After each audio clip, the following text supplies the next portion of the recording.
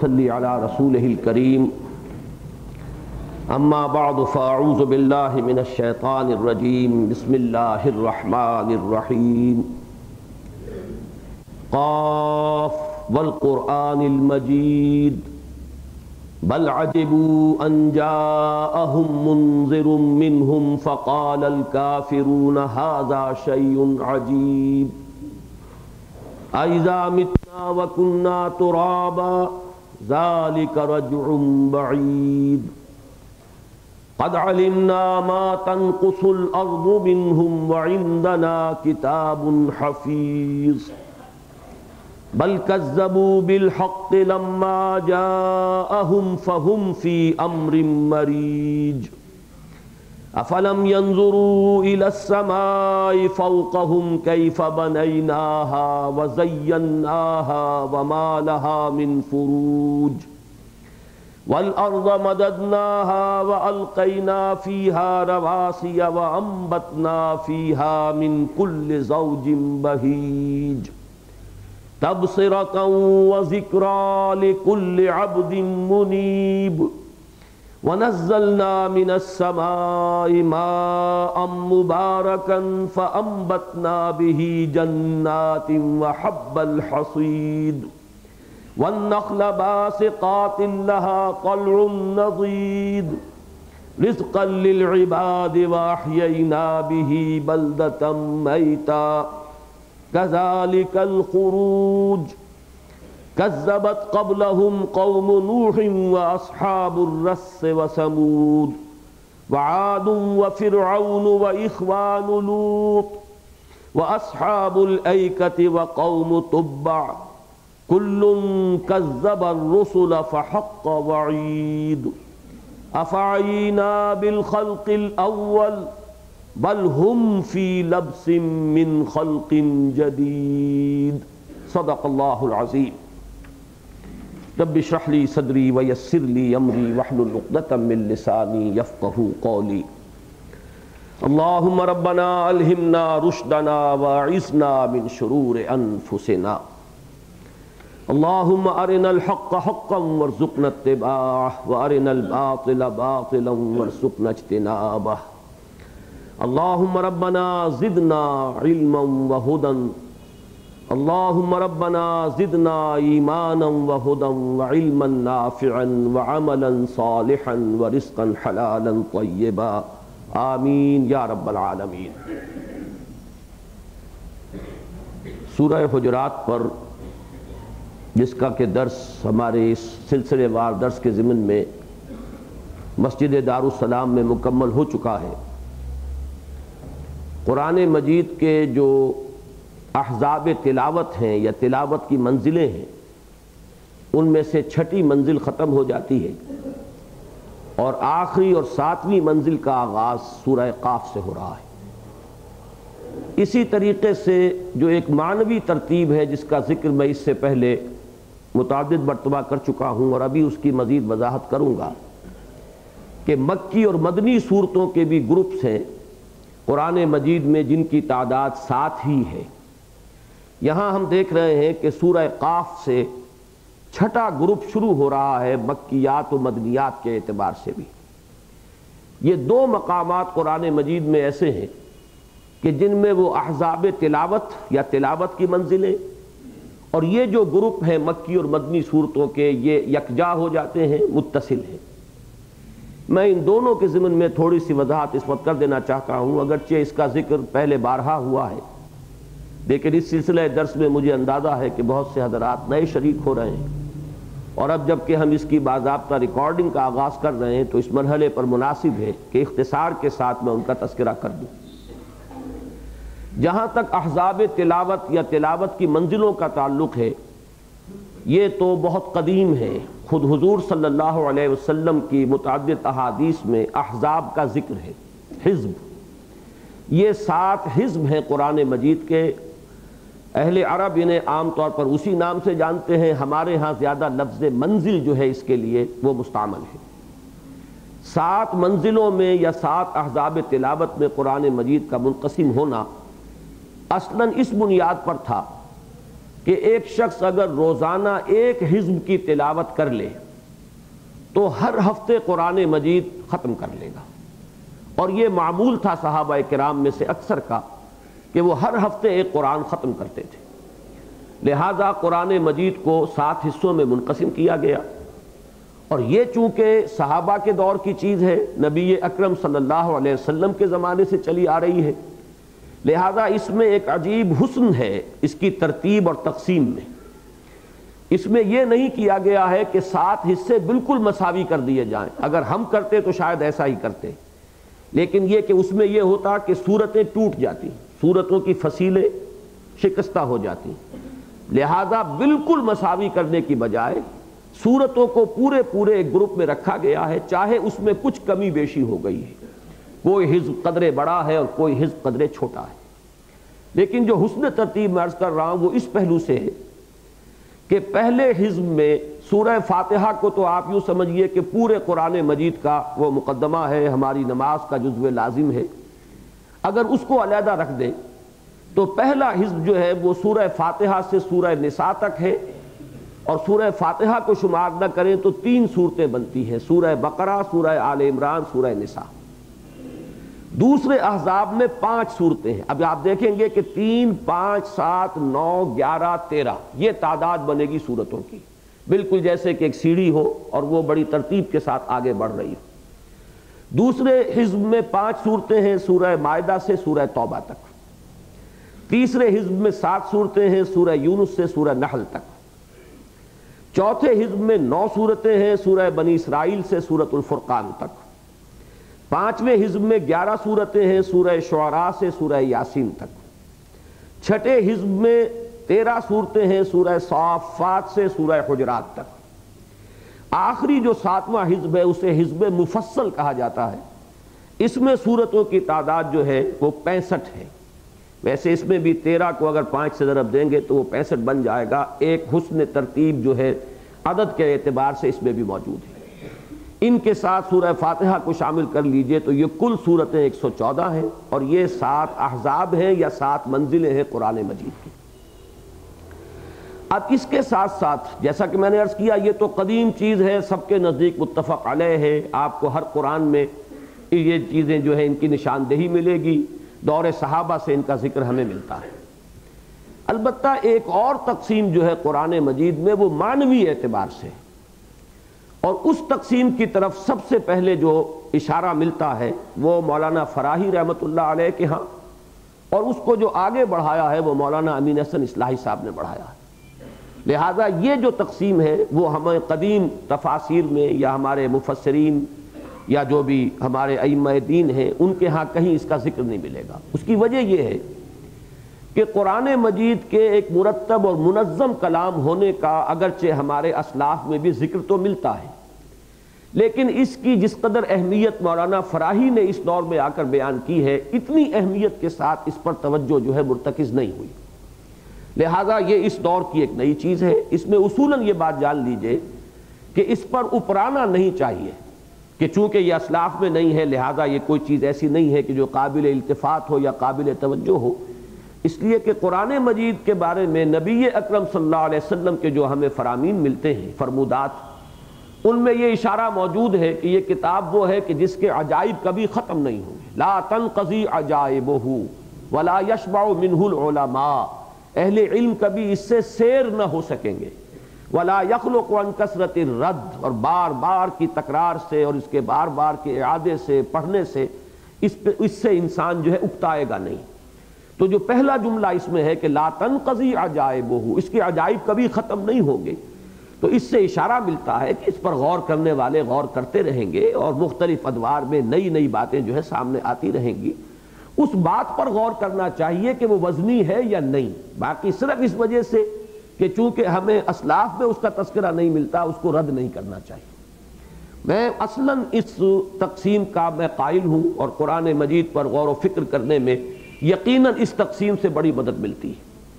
البتہ یہ کہ جہاں تک میں نے اس تقسیم کو اصولاً تسلیم کیا ہے وہ میں نے عرض کر دیا، اور یقیناً یہ مولانا امین حسن اصلاحی صاحب کا ایک احسان ہے کہ انہوں نے اس چیز کی طرف توجہ منعطف کرائی ہے لیکن یہاں میں ایک بات ریکارڈ پر لے آنا چاہتا ہوں کہ مولانا اصلاحی صاحب نے اس کے لیے جہاں کچھ عقلی دلائل دیے ہیں وہاں ایک دلیل قرآن مجید کی سورہ حجر کی ایک آیت سے بھی اخذ کی ہے، وَلَقَدْ آتَيْنَاكَ سَبْعًا مِّنَ الْمَثَانِي وَالْقُرْآنَ الْعَظِيمِ، ہم نے اے نبی صلی اللہ علیہ وسلم آپ کو 7 دیے ہیں دہرائی جانے والی یا 7 جوڑے عطا فرمائے ہیں۔ انہوں نے اس سے یہ استنباط کیا ہے کہ یہ 7 جوڑے ہیں کہ جن کا ذکر ہو رہا ہے، اور وہ وہی ہیں جو 7 مکیات و مدنیات، جوڑے اس لیے کہ ہر گروپ میں ایک یا ایک سے زائد مکی صورتیں ہیں اور پھر ایک یا ایک سے زائد مدنی صورتیں ہیں، تو مکی اور مدنی کا جوڑا بن گیا۔ تو یہ 7 جوڑے جو ہیں قرآن مجید میں ہمیں ملتے ہیں مکیات و مدنیات کے، تو در حقیقت اس کی طرف ہے جو سورہ حجر کی وہ آیت اشارہ کر رہی ہے۔ میں اس بات کو غلط سمجھتا ہوں، اور اس کے لیے جو دلائل ہے وہ یہ ہے کہ اولاً وہ آیہ مبارکہ سورہ حجر کی ہے جو ابتدائی مکی صورتوں میں سے ہے۔ ظاہر بات ہے کہ جب یہ آیت نازل ہوئی اس وقت پورا قرآن موجود ہی نہیں تھا، تو اس آیت کا کیا مفہوم صحابہ کرام نے سمجھا ہوگا، اور یہ بات بالکل ہمارے لیے قابل تسلیم نہیں ہے کہ جب قرآن نازل ہوا ہو اس کے مفہوم کو صحابہ کرام نہ سمجھ پائے ہوں، اور بعد میں وہ مفہوم جو ہے سامنے آیا ہو، جبکہ اس میں کوئی چیز بھی ندرت والی نہیں ہے۔ 7 من المثانی یہ کوئی سائنٹیفک فینومینل نہیں ہے کہ جس کی طرف بعد میں علمی ترقی ہی سے انسان پہنچے، بلکہ یہ کہ یہ تو وہ چیز ہے کہ جو اس کا مفہوم اگر یہ ہوتا تو یقیناً صحابہ کرام کو کے علم میں ہوتا اور حضور اس کی طرف اشارہ فرماتے۔ لیکن اس کے ساتھ ساتھ ایک مثبت دلیل بھی ہے، اور وہ یہ ہے کہ ایک مرفوع اور صحیح حدیث میں حضور صلی اللہ علیہ وسلم نے 7 من المثانی کا مصداق سورہ فاتحہ کو قرار دیا ہے۔ حضرت ابی ابن کعب ایک انصاری صحابی ہیں رضی اللہ تعالی عنہ، جنہیں خاص شغف تھا تفسیر قرآن سے، حضور نے ان کے لیے الفاظ بھی استعمال کیے ہیں کہ اقرؤہم ابی ابن کعب، کہ صحابہ کرام میں قرآن مجید کے سب سے بڑے قاری، اور اس اعتبار سے کہ اس زمانے میں قاری محض قرات کرنے والوں کو نہیں سمجھا جاتا تھا بلکہ عالم لوگ ہوتے تھے، تو گویا کہ سب سے بڑے عالم حضور کے اس فرمان کی روح سے حضرت ابی ابن کعب ہیں۔ مرفوع حدیث میں یہ ذکر ہے کہ حضور نے ایک مرتبہ حضرت ابی ابن کعب سے خطاب کر کے فرمایا کہ اے ابی، کیا میں تمہیں وہ سورت سناؤں، اس کی تلقین کروں جس کی مثل جس کی نظیر نہ تورات میں نازل کی گئی، نہ انجیل میں، نہ خود قرآن میں؟ تو وہ حیران ہوئے، انہوں نے کہا کہ اللہ و رسولہ عالم، اللہ اور اس کا رسول ہی بہتر جانتے ہیں۔ تو پھر حضور نے فرمایا کیف تقرؤ فی الصلاۃ، ذرا بتاؤ تو صحیح تم نماز میں کیا پڑھتے ہو؟ اب انہوں نے سورہ فاتحہ پڑھنی شروع کی۔ جب وہ ختم کیا انہوں نے سورہ فاتحہ کو، تو حضور نے فرمایا ہی السبع المثانی، یہ ہے وہ 7 دہرائی جانے والی آیات، وہی القرآن الحکیم، اور یہی ہے وہ قرآن عظیم جس کا اس آیت میں ذکر ہے کہ وَلَقَدْ آتَيْنَاكَ سَبْعًا مِّنَ الْمَثَانِي وَالْقُرْآنَ الْعَظِيمِ۔ اب اس پر امت کا اجماع رہا ہے اسلاف کا کہ 7 من المثانی سورہ فاتحہ ہے، اسی سے اس کی 7 آیتیں متفق علیہ مانی گئی ہیں۔ اگرچہ ایک اختلاف ہے کہ سورہ فاتحہ کا جز مانا جائے آیت بسم اللہ کو یا نہ مانا جائے، یہ اختلاف موجود ہے ہمارے قراء کے مابین کہ آیا آیت بسم اللہ سورہ فاتحہ کا جز ہے یا نہیں ہے۔ یہی وجہ ہے کہ بعض اہل حدیث مسلک کے حضرات کو آپ نے دیکھا ہوگا کہ وہ نماز میں آیت بسم اللہ بھی سورہ فاتحہ سے بالجہر اس کی تلاوت کرتے ہیں، اگرچہ احناف جو ہیں اسے وہ خفیہ طور پر پڑھتے ہیں، اور تلاوت جو ہے جہری اس کا آغاز ہوتا ہے الحمدللہ رب العالمین سے۔ یہ اصل میں اسی اختلاف پر مبنی ہے کہ آیا آیت بسم اللہ سورہ فاتحہ کا جز ہے یا نہیں ہے۔ آیت تو وہ ہے قرآن کی، لیکن سورہ فاتحہ میں شمار کی جائے گی یا نہیں۔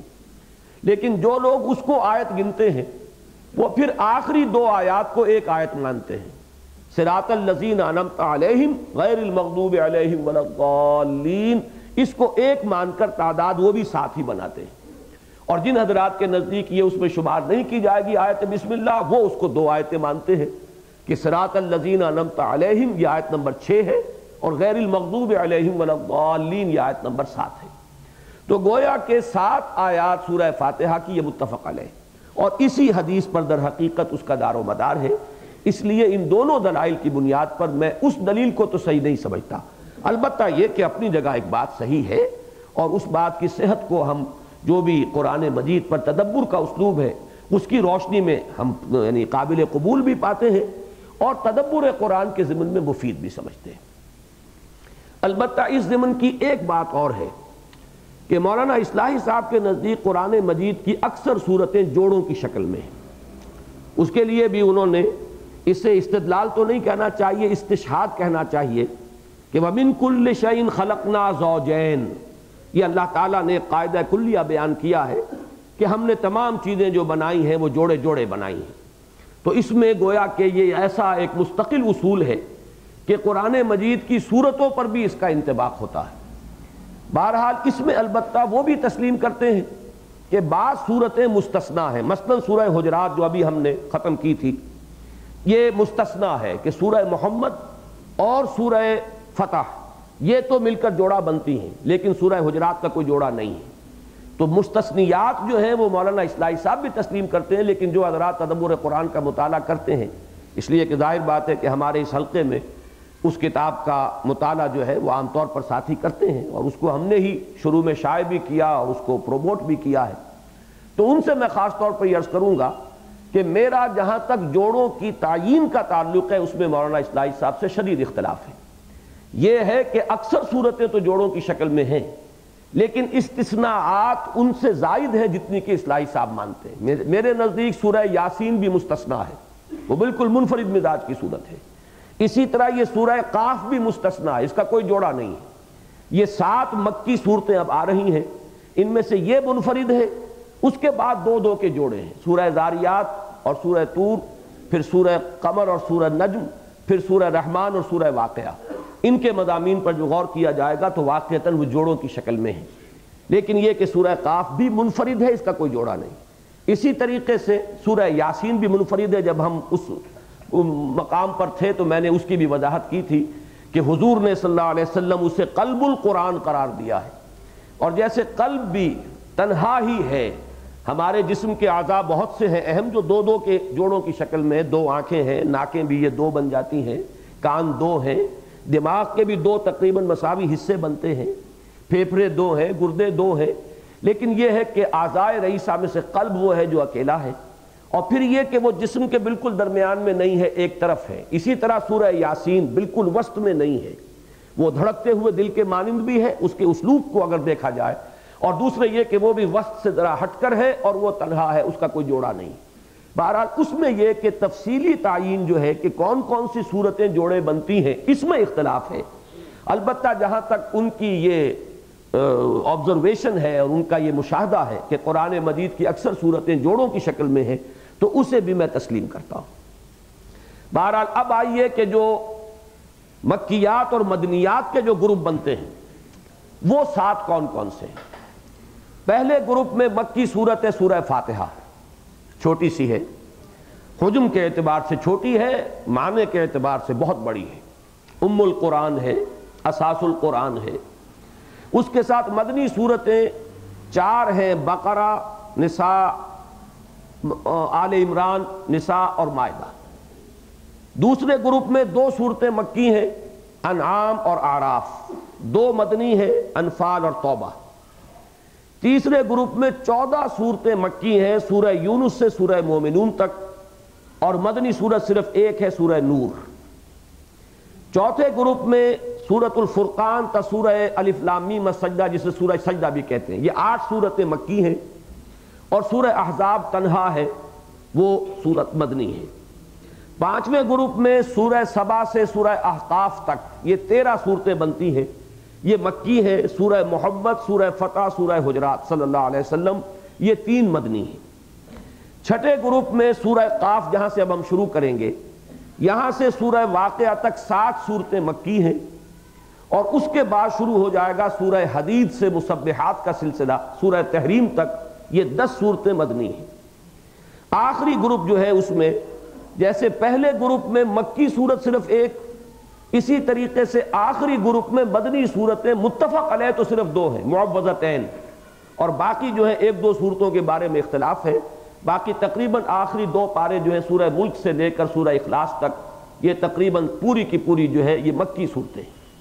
اس طریقے پر یہ 7 گروپ بنتے ہیں مکیات اور مدنیات کے، اور وہ 7 گروپ ہیں احزاب تلاوت۔ میں نے عرض کیا تھا کہ 2 مقامات پر آ کر یہ متصل ہو جاتے ہیں۔ پہلے دو حزب اور پہلے دو گروپ یہ سورہ توبہ پر آ کر ختم ہو جاتے ہیں. اگرچہ حزب جو ہے وہ مختلف ہے، حزب ختم ہو جائے گا سورہ نساء پر اور مائدہ سے شروع ہو جائے گا دوسرا، اور گروپ جو ہے پہلا ختم ہوگا سورہ مائدہ پر اور دوسرا شروع ہوگا سورہ انعام پر، لیکن آ کر یکجا ہو گئے ہیں سورہ توبہ کے خاتمے پر، یا یوں کہیے کہ سورہ یونس جہاں سے شروع ہوا وہاں سے تیسرا حزب بھی شروع ہو گیا اور تیسرا گروپ مکیات و مدنیات کا بھی. اسی طرح کا ایک مقام اتصال یہ ہے، لیکن یہاں ایک فرق ہے. یہاں جو گروپ ہے وہ دو آ جائیں گے سورہ قاف سے اور آخر تک سورۃ الناس تک. ایک گروپ سورہ قاف سے سورہ تحریم تک اور دوسرا گروپ جو ہے سورہ ملک سے سورۃ الناس تک. البتہ جہاں تک حزب یا منزل کا تعلق ہے یہ ایک ہے سورہ قاف سے سورۃ الناس تک. ایک بات میں نے ان احزاب کے بارے میں بارہا عرض کی ہے، اور اس کو بھی چونکہ اب ہم ایک نیا حزب شروع کر رہے ہیں، نیا گروپ، تو اس کو سمجھ لیجئے کہ جہاں تک مکی صورتوں کا تعلق ہے، چونکہ پہلے گروپ میں صرف سورہ فاتحہ ہے اور وہ میں نے عرض کیا پورے قرآن مجید کا دیباچہ اور مقدمہ ہے، تو گویا کہ مکی صورتوں کے 6 گروپ بنتے ہیں قرآن میں، جو کہ یعنی حجم کے لحاظ سے قابل لحاظ ہیں. ان مکی صورتوں میں جہاں تک ایمانیات ثلاثہ کا تعلق ہے، توحید، معاد، رسالت، یہ تو ہر مکی صورت کا مضمون ہے، سوائے اس کے کہ بالکل ہی کوئی چھوٹی صورت ہو سورہ اخلاص، اس میں صرف توحید کا ذکر ہے، نہ معاد کا ذکر ہے، رسالت کا ذکر ہے. لیکن یہ کہ ان چھوٹی صورتوں کو چھوڑ دیجئے تو تمام مکی صورتوں میں لازماً ایمان کی بحث اہم ترین بحث ہے، توحید کی بحث، معاد اور آخرت کی بحث اور رسالت اور نبوت کی بحث. تو کوئی مکی صورت جو ذرا سائزیبل ہو نہیں ہو سکتا کہ اس میں تینوں مضامین نہ ہو. البتہ اب ان میں دو دو کے جوڑے بن جاتے ہیں. پہلے دو گروپ کی جو صورتیں ہیں ان میں عمود بنتا ہے اصلاً رسالت. رسالت ان کا مرکزی مضمون ہے، توحید اور آخرت کا ذکر طبعاً آئے گا، اصل جو عمود ہے وہ رسالت ہے. اس کے بعد کے جو دو گروپ ہیں اس کا اصل عمود توحید ہے، اس میں رسالت اور آخرت کا ذکر طبعاً آئے گا. اور یہ جو دو گروپ آخری ہیں سورہ قاف سے چل کر اور سورۃ الناس تک، اس میں جو اصل مضمون ہے وہ انذار آخرت یا معاد. یہ انذار کے گروپ ہیں دونوں کے دونوں. ان میں سب سے زیادہ زور جو ہے آخرت کے ذکر پر، وقوع قیامت پر، جنت و دوزخ کے احوال پر، شدائد جو ہے قیامت کے ان کے، اس کا ذکر جو ہے سب سے کثرت سے ہے. تو ابتدائی دو گروپ ان میں اصل عمود ہے رسالت کا مضمون، درمیانی دو گروپ اس میں اصل عمود ہے توحید کا مضمون، اور آخری دو گروپ جو یہاں سے اب شروع ہو رہے ہیں ان میں جو مکی صورتیں ہیں ان میں اصل عمود جو ہے وہ قیامت اور آخرت اور معاد کا مضمون ہے. اور گویا کہ یہ انذار آخرت ان کا اصل جو مین تھیم ہے، سینٹرل آئیڈیا ہے، وہ ہے آخرت کی خبر دینا اور اس سے خبردار کرنا. میں یہ سمجھتا ہوں ان میں ایک چیز اور نوٹ کر لیں تو یہ اصل میں قرآن مجید کے ساتھ ایک دلچسپی پیدا کرنے کے لیے یہ امور اہم ہیں. اور یقیناً یہ نقشہ اگر ذہن میں جمع ہوا ہو تو ایک انسان اگر تدبر کرتا ہے، غور کرتا ہے، تو اس کو پھر نئی نئی باتیں جو ہیں وہ ملتی ہیں اور اس سے ایک انشراح جو ہے اور بصیرت باطنی انسان کو حاصل ہوتی ہے.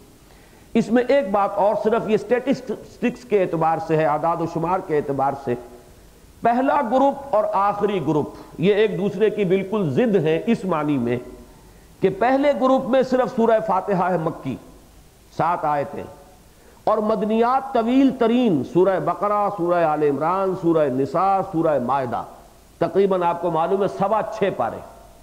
آخری گروپ میں یہ ریشو پروپورشن جو ہے کانورس ہو گئی کہ تمام جو ہے وہ مکیات ہیں سورہ ملک سے لے کر سورہ اخلاص تک، الا یہ کہ بعض کے بارے میں اختلاف ہے، وہ جب ہم وہاں پہنچیں گے اس پر بحث کریں گے. مدنی صورتیں جو ہے متفق علیہ وہ صرف 2 ہیں اور وہ معوذتین ہیں. تو معلوم ہوا کہ اس میں مکی نہ ہونے کے برابر حجم کے اعتبار سے، اس میں مدنی نہ ہونے کے برابر حجم کے اعتبار سے. معنوی پہلو سے میں یہ عرض نہیں کر رہا، یہ حجم کے اعتبار سے. دوسرے یہ کہ ادھر سے جو دوسرا بنتا ہے اور آخر سے جو دوسرا بنتا ہے، یعنی دوسرا اور چھٹا گروپ، اس میں ایک توازن دیکھیں گے آپ. 2 صورتیں وہاں مکیات ہیں سورہ انعام و اعراف، 2 مدنیات ہیں انفال اور توبہ، بالکل متوازن. اسی طریقے سے یہ چھٹا گروپ جو ہے جس کا ہم آغاز کر رہے ہیں، اس میں 7 صورتیں ہیں مکیات اور 10 صورتیں ہیں مدنیات. یہ بھی تقریباً یعنی متوازن ہے، اس لیے کہ وہ بھی لگ بھگ 1.25 پارہ بنتا ہے اور یہ بھی لگ بھگ 1.25 پارہ بنتا ہے. تقریباً 1 پارہ 1.25 پارہ حجم جو ہے ان کا برابر ہے. البتہ درمیان میں جو اب رہ گئے 3 گروپ، ان میں آپ یہ دیکھیں گے کہ جو تیسرا گروپ ہے اس میں تو تقریباً 7 پارے جو ہیں وہ مکیات پر مشتمل ہیں، صرف ایک سورۃ النور بعد میں آتی ہے، اسی طریقے سے آگے بھی، لیکن بہرحال پہلے اور آخر میں عکسی نسبت اور دوسرے اور چھٹے کے مابین ایک توازن کی مشابہت، یہ بھی ایک دلچسپ صورت ہے قرآن مجید کی صورتوں کی اس ترتیب میں جو سامنے آتی ہے۔ اب ہم اس سورہ مبارکہ کا مطالعہ جو ہے شروع کر رہے ہیں۔ بسم اللہ الرحمن الرحیم۔ سب سے پہلے حرف قاف آتا ہے جو حروف مقطعات میں سے، چونکہ اس کے ضمن میں بھی میں نے متعدد مرتبہ بعض باتیں بیان کی ہیں اور وہ مختلف دروس میں شاید ریکارڈ بھی ہوئی ہوں، لیکن اب چونکہ ہم بڑے اس اہتمام کے ساتھ اس سلسلے کا آغاز کر رہے ہیں تو حروف مقطعات کے بارے میں بھی چند باتیں آج میں اثر نو گنوا دینا چاہتا ہوں، تفصیل میں جانے کا وقت نہیں۔ پہلی بات، یہ چند باتیں جو میں گنوا رہا ہوں یہ بھی اعداد و شمار کی نوعیت کی ہیں، اسٹیٹسٹکس۔ آپ کو معلوم ہے کہ اسٹیٹسٹیکل ڈیٹا اگر نگاہوں کے سامنے رہے تو کبھی اچانک کوئی بات ذہن میں آ جاتی ہے، لہذا اگرچہ اس وقت اس کی کوئی معنوی اہمیت نہیں ہے جو میں آپ کے سامنے بیان کر رہا ہوں، لیکن یہ کہ یہ اعداد و شمار دلچسپی کا موجب بھی ہے اور کسی وقت اچانک ہو سکتا ہے کسی غور کرنے والے کو اس کے حوالے سے کسی نئی بات کی طرف جو ہے رہنمائی مل جائے۔ دیکھیے عربی زبان کے حروف 29 ہیں یا 28، اس میں اختلاف ہے۔ جو حضرات الف کو علیحدہ مانتے ہیں، حمزہ کو علیحدہ مانتے ہیں، وہ 29 گنیں گے، اور جو حضرات الف اور حمزہ کو ایک ہی مانتے ہیں، الف پر زبر زیر پیش یا جزم ہو تو اس کو حمزہ کہتے ہیں عربی میں، وہ الف نہیں ہوتا۔ الف وہ ہے جس پر نہ زبر ہو، نہ زیر ہو، نہ پیش ہو، نہ جزم ہو، جیسے کہ بے الف با۔ اب الف پہ کچھ بھی نہیں ہے، یہ بے کے ساتھ گویا کہ فتح جسے کہتے ہیں نا، زبر کو کھینچ دیا گیا ہے، بے زبر با، بے کھڑا زبر با اور بے الف با، اس میں کوئی فرق نہیں ہے۔ تو کھڑا زبر ہو تب بھی وہی، الف لگا دیا جائے تب بھی وہی، تو گویا کہ یہ 2 زبروں کے مساوی ہوتا ہے، اسے الف کہتے ہیں، اس پر کوئی حرکت نہیں آئے گی۔ اگر با پڑھیں گے آپ، بے پر زبر الف پر زبر، تو اب یہ الف لکھا گیا ہے، الف یہ حمزہ ہے، یہ الف نہیں ہے۔ تو حمزہ میں اور الف میں یہ فرق بڑا بنیادی ہے اور اس کو ذہن نشین کرنا چاہیے قرآن مجید کے ہر پڑھنے والے کو۔ تو اگر تو ان کو علیحدہ علیحدہ شمار کیا جائے گا تو 29 حروف ہیں الفابیٹس، اور اگر ان کو ایک شمار کیا جائے تو 28 ہے۔ اب اس کے حوالے سے دلچسپ بات یہ نوٹ کیجئے کہ 114 صورتوں میں سے 29 صورتیں وہ ہیں کہ جن کے آغاز میں حروف مقطعات آئے ہیں، یعنی اس تعداد کے ساتھ ایک نسبت قائم ہوئی، اور 14 حروف وہ ہیں جو استعمال ہوئے ہیں، تمام حروف نہیں آئے، 14 حروف مستعمل ہوئے نصف، اور جو ٹوٹل صورتیں ہیں کہ جن میں ان کا استعمال ہوا وہ 29 ہیں۔ اور میرا ذہن منتقل ہوا ہے، آپ کو بھی شاید یاد آیا ہو کہ جب یہ ٹی وی سے میرا ابتدائی تعلق جو تھا وہ شروع ہی ہوا تھا ابھی، تو 2 سال تو ایک پروگرام چلا تھا الکتاب رمضان مبارک میں، ہر پارے کے حساب سے کچھ تھوڑا بہت بیان۔ تیسرے سال الف لام میم سیریز چلی تھی، 29 دنوں میں قرآن مجید کی انہی صورتوں کے بارے میں نے کچھ عرض کیا تھا کہ جن میں حروف مقطعات سے آغاز ہوا ہے۔ تو یہ در حقیقت الف لام میم سیریز ٹیلی ویژن کی، اب یہ تمام چیزیں انہی کے قبضے میں ہیں، ہماری تو ان تک دسترس نہیں ہے۔ اگر وہ لوگ اس کو پسند کریں، عام کریں، تو وہ لوگوں کی دلچسپی کا اور یقیناً ایک افادیت کی حامل چیزیں ہیں۔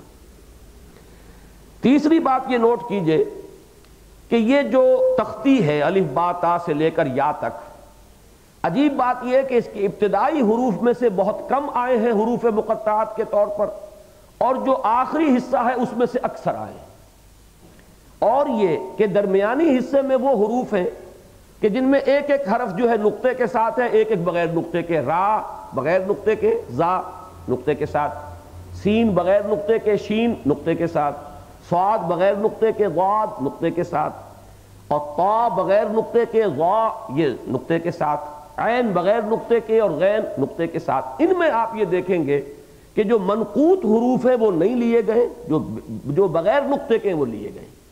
اب اس کو یوں گنیے کہ الف ہے، با نہیں ہے، تا نہیں ہے، سا نہیں ہے، جیم نہیں ہے، پھر ہا ہے، خا نہیں ہے، دال نہیں ہے، را ہے، زا نہیں ہے، سین ہے، شین نہیں ہے، صاد ہے، ضاد نہیں ہے، طا ہے، ضا نہیں ہے، عین ہے، غین نہیں ہے، پھر فا نہیں ہے، اس کے بعد اب شروع ہوا قاف بھی ہے، لام بھی ہے، میم بھی ہے، نون بھی ہے، پھر واو نہیں ہے، اس کے بعد ہا ہے اور یا ہے۔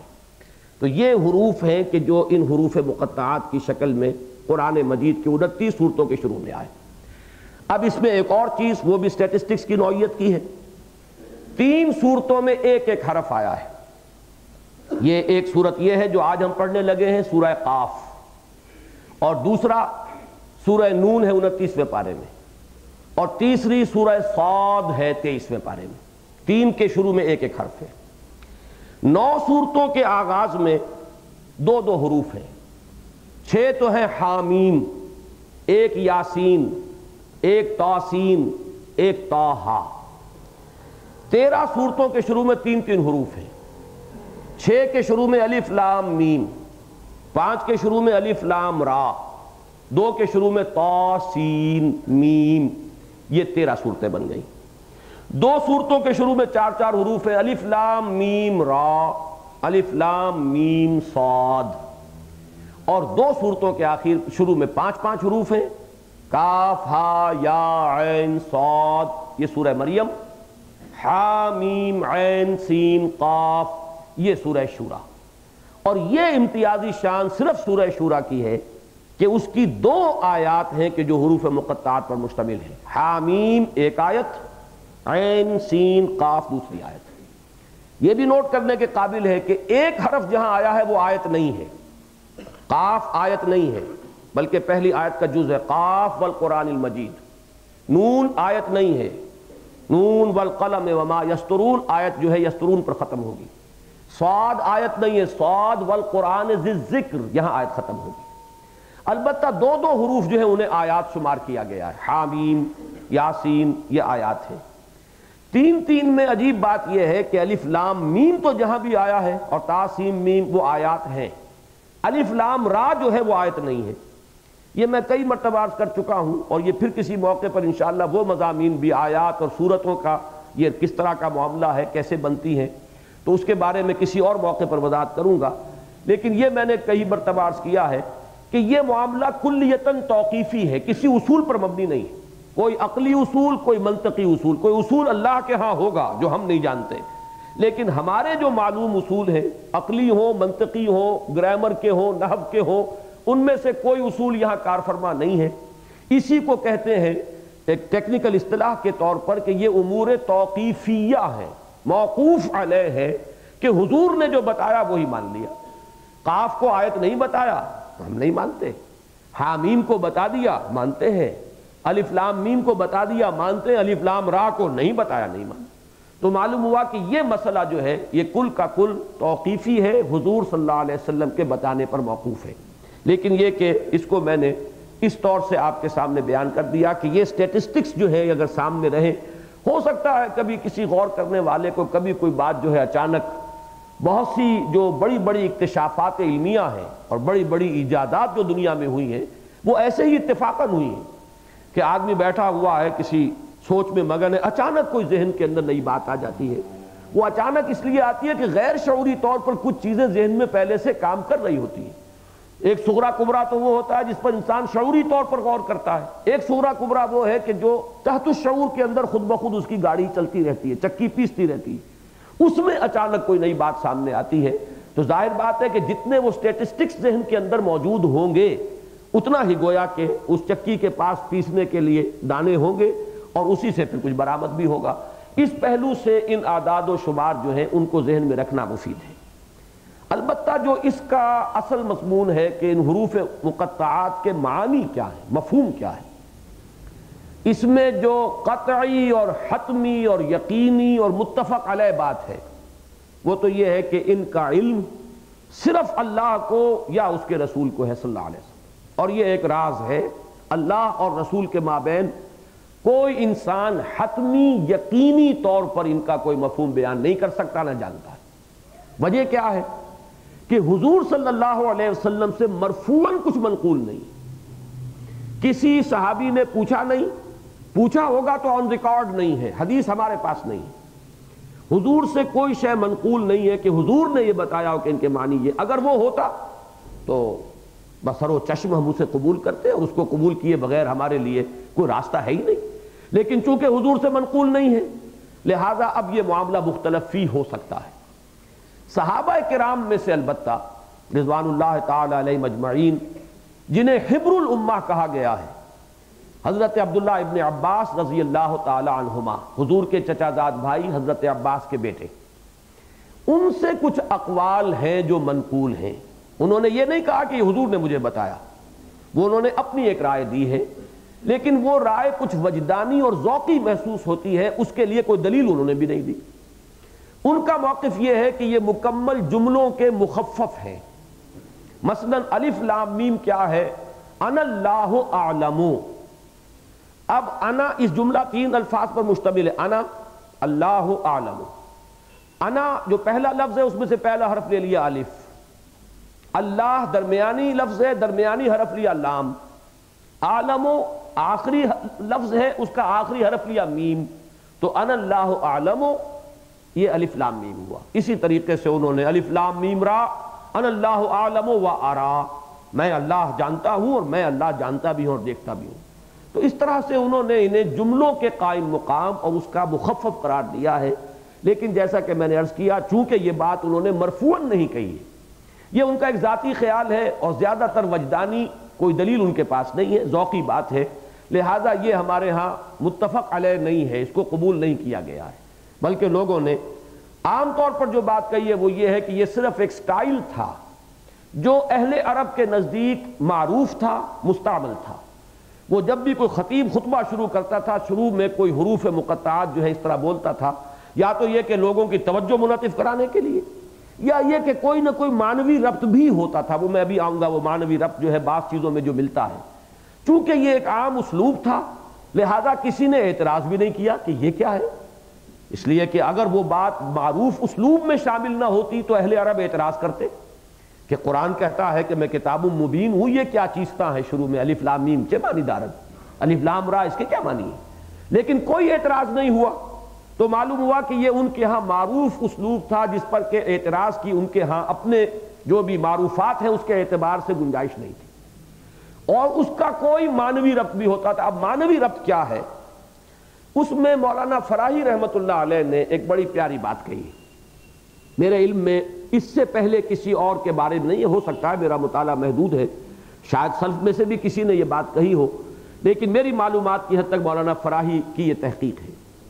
ان کا کہنا یہ ہے کہ عربی زبان کے حروف اور عبرانی زبان کے حروف یہ چونکہ کامن ہے، یا تو یوں کہا جائے گا کہ عربی زبان عبرانی کی بیٹی ہے، عبرانی سے نکلی ہے، یا یہ کہا جائے گا یہ دونوں زبانیں بہنیں ہیں، کوئی ایک زبان تھی جس سے یہ دونوں زبانیں نکلی ہیں، لیکن ہیں بہرحال بہت ایک دوسرے سے قریب، ایک دوسرے سے مشابہ. اس کے جو الفابیٹس ہیں وہ اشکال سے ماخوذ ہیں. بعض زبانوں کے الفابیٹس جو ہیں وہ اصوات پر مبنی ہوتے ہیں، صوت پر، آواز پر، اور بعض کے جو ہے وہ صورتوں سے، اشکال سے ماخوذ ہوتے ہیں. چنانچہ اب بھی چینی زبان جو ہے وہ اس زبانوں میں سے ہے کہ جس کے الفابیٹس جو ہے وہ اشکال سے ماخوذ ہے، ان پر مبنی ہے. تو عبرانی اور عربی کے حروف جو ہے تہجی یہ بھی اشکال سے، مثلا الف وہ لکھتے تھے گائے کے سر کے مشابہ، اور الف سے اشارہ ہوتا تھا گائے کی طرف. با وہ لکھتے تھے گھر کے انداز میں. اب کیونکہ اس زمانے میں گھر ابھی چھت ڈالنے کا تو لوگوں کو اسلوب نہیں آیا تھا، تو صرف 4 دیواری ہوتی تھی، جیسے اب بھی آپ کو دیہات میں وہ باڑے سے نظر آ جائیں گے. اس کا کراس سیکشن لیں گے تو یہ 2 طرف سے کھڑی ہوئی دیواریں اور نیچے اس کا صحن، یہ با ہے، بیت. اور بیت جو ہے عربی میں ہم با کہتے ہیں، عبرانی میں بیت ہے. یہ الفا بیت یہیں سے بنا، الفا الف ہے، بیت یہ بیت ہے. تو بیت جو عبرانی کا ہے اس میں بیت کے معنی بھی گھر ہے، عربی میں بھی بیت کے معنی گھر ہے، بیت اللہ ہے.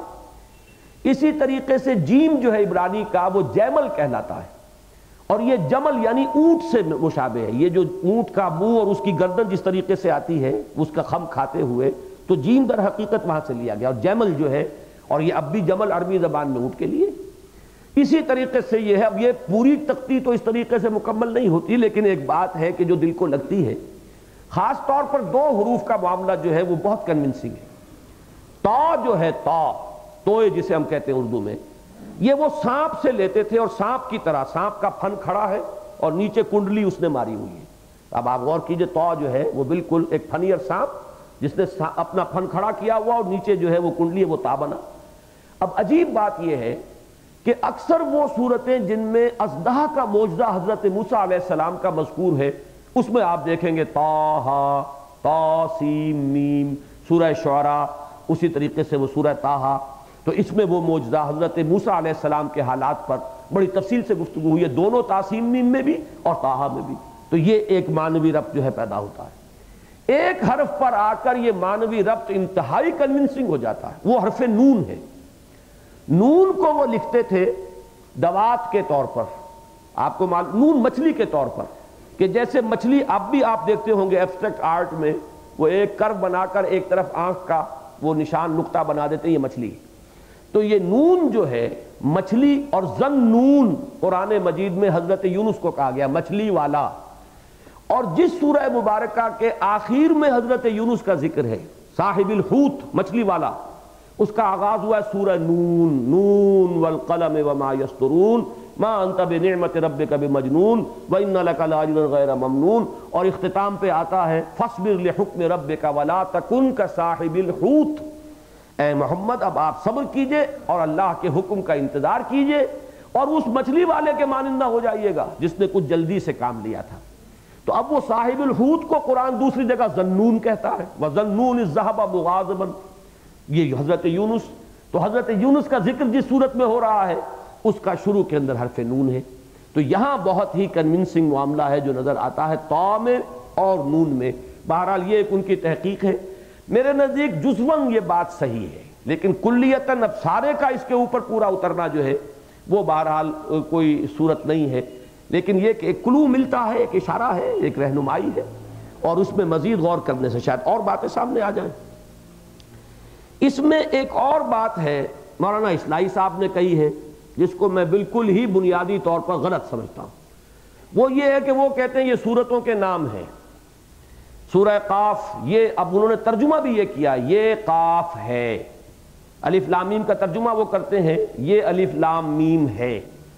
اب یہ بات اصل میں اس اعتبار سے تو صحیح ہے کہ سورہ قاف کا نام سورہ قاف ہے، سورہ نون کا نام سورہ نون بھی ہے، سورہ قلم بھی ہے، لیکن یہ کہ 6 سورتیں الف لام میم سے شروع ہو رہی ہیں، تو نام رکھنے کا تو مقصد ہی فوت ہو گیا۔ اگر 6 سورتوں کا ایک ہی نام ہوگا تو پھر نام تو در حقیقت ہوتا آئیڈینٹی کے لیے، تشخص کے لیے، ممیز کرنے کے لیے، تو ظاہر بات ہے کہ وہ جو مقصد ہے وہ تو فوت ہو گیا۔ اب سورتیں جو ہے 6 قرآن مجید میں حامیم کی ہیں، تو کیا ان سب کا نام حامیم ہوگا؟ اور کسی کا نام بھی حامیم نہیں سوائے حامیم السجدہ کے، باقی سب جو ہیں سورہ شورا، سورہ زخرف، سورہ مومن، یہ ان کے مختلف نام ہیں۔ تو صرف یہ کہ جن میں ایک ایک حرف آیا ہے اور وہ کہیں اور ریپیٹ نہیں ہوا ہے، سورہ طٰ کہیں ریپیٹ نہیں ہوا تو اس کا نام سورہ طٰ ہو گیا، اس لیے کہ قرآن مجید کی سورتوں کے نام معنوی نہیں ہیں، علامتی ہیں۔ صرف وہ سورت جس میں طٰ آیا ہے، سورہ بقرہ وہ سورت جس میں گائے کا ذکر ہے، تو چونکہ ذکر کے معاملہ ہے صرف، لہذا سورہ بقرہ کا نام سورہ بقرہ ہے۔ سورہ آل عمران جس میں آل عمران کا ذکر ہے، یہ نہیں ہے کہ وہ پوری سورت آل عمران ہی کے موضوع پر ہے اور انہی کی تاریخ بیان کی گئی ہے۔ تو اب طٰ چونکہ منفرد ایک حروف ہے جو کہیں اور نہیں آئے، لہذا اس کو سورہ طٰ کہہ دیا۔ یاسین، یہ بھی 2 حروف وہ ہیں جو منفرد ہیں، کہیں اور نہیں آئے تو یاسین ہو گئے۔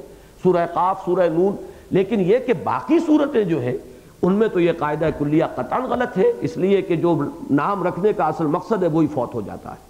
تو جزوی طور پر یہ بات بھی کچھ صحیح ہو گئی ہے، لیکن وہ اتفاقاً، وہ کسی اصول کے اوپر مبنی اس کی صحت نہیں ہے۔ اس میں ایک نئی بات جو کہی ہے اس دور میں، اور وہ کوئی عالم دین نہیں ہے شخص، وہ صرف ایک کمپیوٹر ایکسپرٹ ہے، رشاد خلیفہ، کہ جو امریکہ میں ہیں، انہوں نے کہیں قرآن مجید کے حروف اور ان کے اعداد و شمار کو کمپیوٹر میں فیڈ کر کے اچانک ان کے سامنے ایک بات آئی کہ 19 کا عدد قرآن مجید میں کو خاص اہمیت کا حامل ہے۔ سورہ مدثر میں یہ آیت آئی ہے کہ جہنم پر 19 مامور ہیں، علیہا 19، اس پر 19 مامور ہیں، 19 فرشتے یا 19 پہرے دار، جو بھی آپ انہیں کہیں۔ تو اب اس نے اس سے اس کو لیا ہے اور بہت وسیع کیا ہے، پھیلایا ہے، اور اس نے یہ بتایا ہے کہ ہر صورت میں جو حروف مقطعات شروع میں آتے ہیں ان کی تعداد اس صورت میں جو آئی ہے، مثلا الف لام میم، سورہ بقرہ میں الف جتنی مرتبہ آیا، لام جتنی مرتبہ آیا، میم جتنی مرتبہ آیا، وہ کوئی ایج پیچ کر کے حساب جوڑ کر 19 کے ساتھ اس کا کوئی تعلق بتا دیتے ہیں کہ کوئی 19 کا ملٹیپل ہے، یا یہ کہ پھر اس میں کچھ انہیں بہت تکلف بھی کرنا پڑا۔ یہ چونکہ بہت عام ہوا ہے مضمون، اور یہ سائنٹیفک میریکل آف قرآن اور ایک میتھمیٹیکل میریکل آف قرآن، اور ہمارے اس دور میں چونکہ علم سے ہمیں بہت کم واسطہ رہ گیا ہے، تو ایسے تنکے جو ہیں ان کا سہارا لوگ لیتے ہیں۔ قرآن مجید کو ایسے تنکوں کی ضرورت نہیں ہے۔ اس میں میں نے دیکھا ہے کہ وہ کہیں کہیں تو وہ بات صحیح ہے، جیسے اصلاحی صاحب کی وہ بات بھی صحیح ہو گئی ہے سورہ قاف اور سورہ طٰہٰ اور سورہ یاسین کے بارے میں، لیکن یہ ہے کہ اس کا کلیہ درست نہیں ہے، بلکہ بعد میں جب تحقیق ہوئی ہے تو وہ اصل میں معلوم ہوا ہے کہ وہ بہائی ہیں مذہب کے اعتبار سے، اور بہائیوں کے ہاں 19 کا عدد جو ہے مقدس عدد ہے، لہذا اس نے اپنے اس مذہبی عقیدے کو اس طریقے سے مسلمانوں کے ذہنوں میں اتارا ہے۔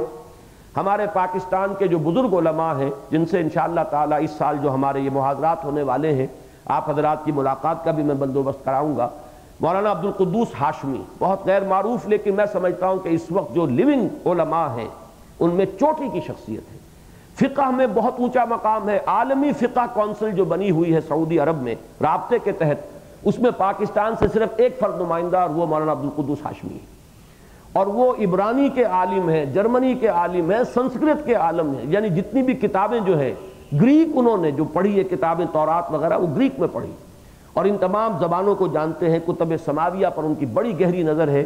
اس مرتبہ ان کے ساتھ ایک شام کا ہم یہاں اہتمام کر رہے ہیں آپ حضرات کی ملاقات کے لیے۔ انہوں نے باقاعدہ ایک مضمون لکھا ہے اس پر کہ جس میں یہ ثابت کیا ہے کہ یہ بات بالکل صحیح نہیں ہے، اور بڑا ہی کھینچ تان کر کے اس شخص نے خام خواہ وہ 19 کا عدد جو ہے ذہنوں پر سوار کرنے کی کوشش کی ہے۔ لیکن ایک بات نوٹ کیجئے، اس سورہ مبارکہ میں وہ 19 کا عدد خاص طور پر بہت ہی فٹ بیٹھ رہا ہے۔ اس کی وجہ یہ پھر میں عرض کر رہا ہوں، جہاں پر جو حقیقت ہو اس کا اعتراف کرنا چاہیے، اگر وہ کلیتاً صحیح نہیں ہے تو جزواً صحیح ہے، تو جزوی طور پر اس کو بات کو مان لینا چاہیے۔ اس لیے کہ اس صورت کو انہوں نے خاص طور پہ دلیل میں پیش کیا ہے۔ اس میں حرف قاف 57 مرتبہ آیا ہے، جو 19 کا ملٹیپل ہے، 19 ضرب 3 برابر 57۔ اچھا یہ بھی ہو سکتا تھا کہ اتفاقی بات ہو، لیکن ایک خاص بات یہ ہے کہ ابھی جو ہم نے آیات تلاوت کی تھی اس میں قوم لوط کی بجائے اخوان و لوط آیا ہے، حالانکہ قرآن مجید میں 7 مقامات پر جہاں آیا ہے وہ قوم لوط قوم لوط قوم لوط، 7 مقامات پر۔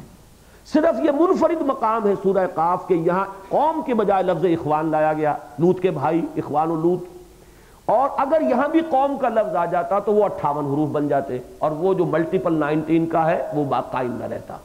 تو یہ صورت جو ہے خاص طور پر اس میں تو اس کی بات جو ہے رشاد خلیفہ کی، وہ بہائی ہو یا کوئی بھی ہو، لیکن یہ کہ یہ بات جو ہے جزوی طور پر یہاں بہت فٹ بیٹھی ہے، اور اسی لیے میں نے اس تفصیل سے اس کا ذکر کر دیا ہے۔ حروف مقطعات کے بارے میں بس یہ باتیں ہیں کہ جو میں نے چاہا کہ اس وقت ایک ترتیب کے ساتھ بیان کر دوں تاکہ وہ ریکارڈ ہو جائیں، اور آپ حضرات کے لیے بھی پھر دوبارہ ریفر کرنا ان کے جانب آسان ہو جائے۔ اب آئیے قاف والقرآن المجید۔ قاف پر تو ہم گفتگو کر چکے، معنی اس کے اللہ ہی کے علم میں ہے، واللہ عالم۔ والقرآن المجید، اور قسم ہے قرآن کی جو بہت ہی بزرگ ہے، بہت ہی عظمت والا ہے۔ مجد اور شرف کا لفظ آتا ہے ساتھ ساتھ، جیسے سینونیمز کہتے ہیں، مترادفات، مجد و شرف۔ شرف بھی شرافت، بزرگی، کسی کا اعلیٰ مقام، اور مجد بھی کہتے ہیں اونچا مقام، بزرگانہ حیثیت۔ تو قرآن کے لیے یہ لفظ مجید، جیسے قرآن کے لیے ساتھ صفت آتا ہے حکیم، یاسین والقرآن الحکیم، قسم ہے قرآن کی جو حکمت سے بھرا ہوا ہے، حکمت پر مبنی ہے۔ کہیں آتا ہے والکتاب المبین، حامیم والکتاب المبین، قسم ہے اس کتاب کی یعنی قرآن کی جو روشن ہے، بالکل بین ہے، واضح ہے۔ 2 جگہ قرآن میں یہ مجید کا لفظ ہے، ایک یہ ہے اور ایک آخری پارے میں بل هو قرآن مجید فی لوح محفوظ۔ سورہ واقعہ میں کریم کا لفظ بھی آیا ہے، انہ لقرآن کریم، تو یہ مختلف صفات کے طور پر قرآن مجید کے ساتھ یہ الفاظ آئے ہیں۔ قسم ہے قرآن کی جو بزرگی والا ہے، عظمت والا ہے۔ یہ مجید کا لفظ جو ہے، صاحب مجد اللہ بھی ہے اور صاحب مجد یہ قرآن بھی ہے، اس لیے کہ یہ اصول سمجھیے کہ کلام صفت ہوتا ہے متکلم کی، جو صفات متکلم میں ہوں گے وہی صفات کلام میں بھی ہوں۔ عربی زبان میں ایک محاورہ ہے یا ضرب المثل کے طور پر کہ کلام الملوک ملوک الکلام ہے، بادشاہوں کا کلام کلاموں کا بادشاہ ہوتا ہے۔ معلوم ہو جاتا ہے کہ بولنے والا کون ہے، کوئی بڑی ہستی ہے جو بول رہی ہے، یا کوئی عامی انسان ہے جو بات کر رہا ہے، کوئی عالم و فاضل ہے، یا یہ کہ کوئی ان پڑھ اور جاہل ہے، کوئی کنجرا ہے جو بول رہا ہے، یا یہ کہ کوئی بہت مہذب انسان ہے اور بہت شائستہ انسان ہے جو بول رہا ہے۔ میں یہ کسی تحقیر کے انداز میں نہیں کہہ رہا ہوں، بلکہ یہ کہ یہ ہوتا ہے، ہر ایک کی اپنی زبان ہے۔ اب بھٹیارن کی اپنی زبان ہوگی، وہ اس کا اپنا محاورہ ہوگا۔ کرخنداروں کی ایک زبان مشہور ہے دلی میں، وہ ان کا اپنا ایک لہجہ ہے، ان کے اپنے الفاظ ہیں۔ تو اس اعتبار سے زبان جو ہے اصل میں وہ عکاسی کرتی ہے بولنے والے کی، اس کی شخصیت کی، اس کی صفات کا ایک عکس اس میں ہوتا ہے۔ تو اللہ تعالیٰ ہے بزرگی والا، اور اس کا کلام جو ہے وہ بھی یقیناً بہت باعظمت اور بزرگی والا ہے۔ اب جہاں تک قرآن مجید کی قسموں کا تعلق ہے کہ اس سے مراد کیا ہے، ایک بات تو بالکل واضح طور پر نوٹ کر لیجئے کہ ہم جب قسم کھاتے ہیں تو اس کا ایک مفہوم تو مشترک ہے قرآن کی قسم میں بھی اور ہماری قسم میں بھی، لیکن ایک ایک پہلو سے انسان جو قسم کھاتا ہے اور قرآن میں اللہ نے جو قسمیں کھائی ہیں اس میں زمین و آسمان کا فرق ہے۔ مشترک پہلو کیا ہے کہ قسم ہوتی ہے شہادت کے لیے، گواہی کے لیے۔ جب میں کوئی بات کہتا ہوں، کوئی خبر دے رہا ہوں، تو کہتا ہوں خدا کی قسم میں صحیح کہہ رہا ہوں، یعنی اللہ گواہ ہے اس پر کہ میں یہ بات جو کہہ رہا ہوں بالکل درست ہے۔ یا میں کوئی وعدہ کرتا ہوں تو وعدہ کرنے پر جب قسم ہم کھاتے ہیں اس کا مطلب یہ کہ اس وعدے میں اللہ گواہ ہو گیا، جیسے کہ اللہ شہید بیننا و بینکم۔ مجھے یاد آیا 1954 میں میرے پھوپھا صاحب ہیں، بزرگ ہیں، وہ حج کے لیے گئے تھے پہلی مرتبہ، تو وہاں سے وہ اپنے صاحبزادے کے لیے گھڑی بڑے چاؤ سے اور بڑے ہی اہتمام سے خرید کے لائے۔ اس کی جو رسید تھی اس کو کسی بہرحال عرب کی کسی دکان سے خریدی، تو اس رسید پر لکھا ہوا تھا اللہ شہید بیننا و بینکم، اللہ گواہ ہے ہمارے اور تمہارے مابین۔ تو دل میں بڑی عظمت قائم ہوئی ان لوگوں کی۔ میں اس وقت تک گیا بھی نہیں تھا وہاں، اور ظاہر بات ہے جو نہیں گیا ہوتا وہ ان کے بارے میں ایک محبت اور ایک عظمت کے جذبات اپنے اندر رکھتا ہی ہے، وہ تو وہاں جا کر پھر وہ شیشے جو چکنا چور ہوتے ہیں وہ دوسری بات ہے۔ تو میں بڑا خوش ہوا کہ اللہ شہید بیننا و بینکم لکھا ہوا ہے، تو کس قدر ان کا قرآن مجید سے تعلق ہے۔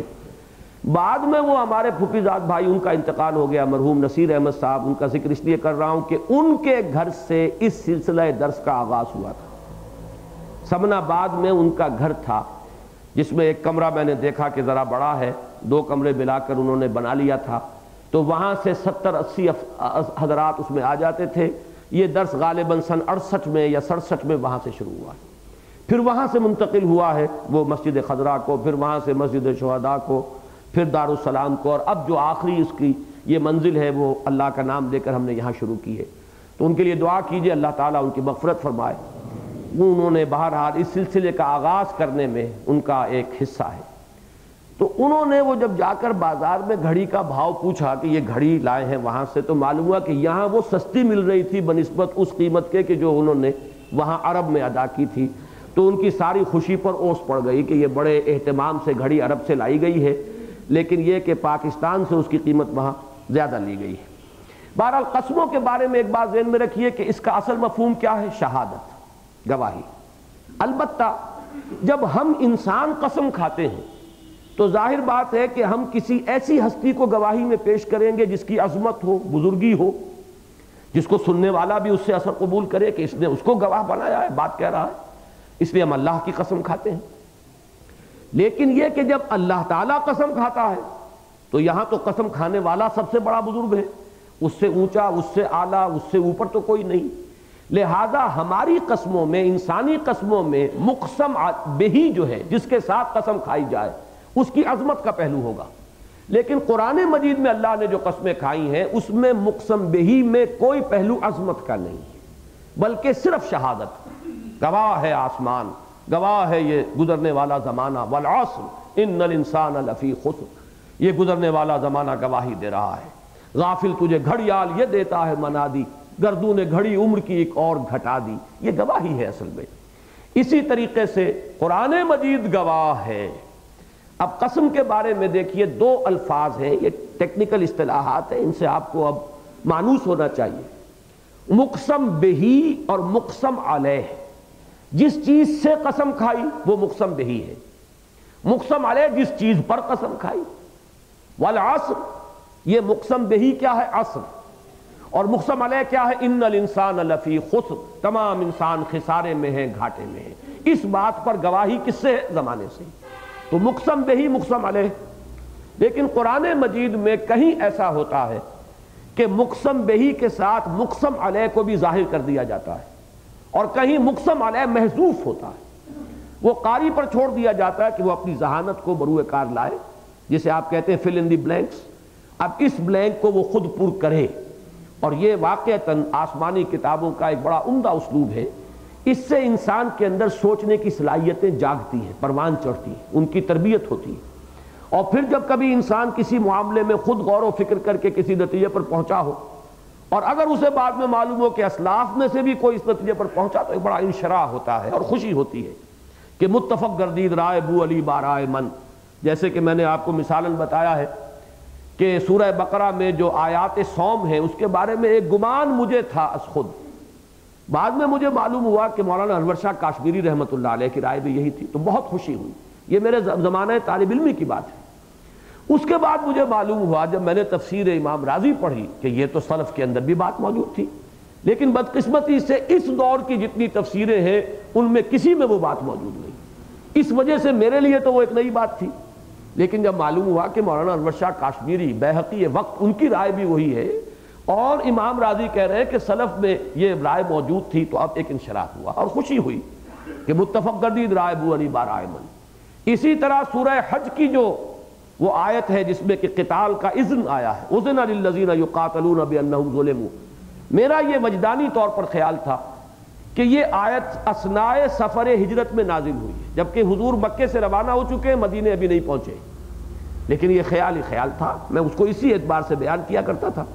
لیکن پھر مجھے معلوم ہوا کہ یہ حضرت عبداللہ ابن عباس رضی اللہ تعالی عنہ کی رائے ہے، وہی عنہما، جن کے بارے میں میں نے کہا جو حبر الامہ ہے، جن کے لیے حضور کی یہ دعا جو ہے منقول ہے کہ اللہم فقہہ فی الدین، اے اللہ اب اس نوجوان کو دین کا فہم عطا فرما، تفقہ، سمجھ، گہرائی، بصیرت۔ اور ایک جگہ مزید الفاظ ہیں وعلمہ التاویل، اسے تعویل قرآن، تفسیر قرآن کا خاص طور پر جو ہے اس کو فہم اور سمجھ عطا فرما۔ تو یہ مثالیں میں دے رہا ہوں کہ بعض اوقات جب انسان اپنے طور پر کوئی بات سوچ کر اور کسی نتیجے پر پہنچا اور پھر اسے کہیں سے تائید ملے تو خوشی ہوتی۔ تو یہ فل ان دی بلینکس کا معاملہ قرآن مجید میں بہت اہم ہے۔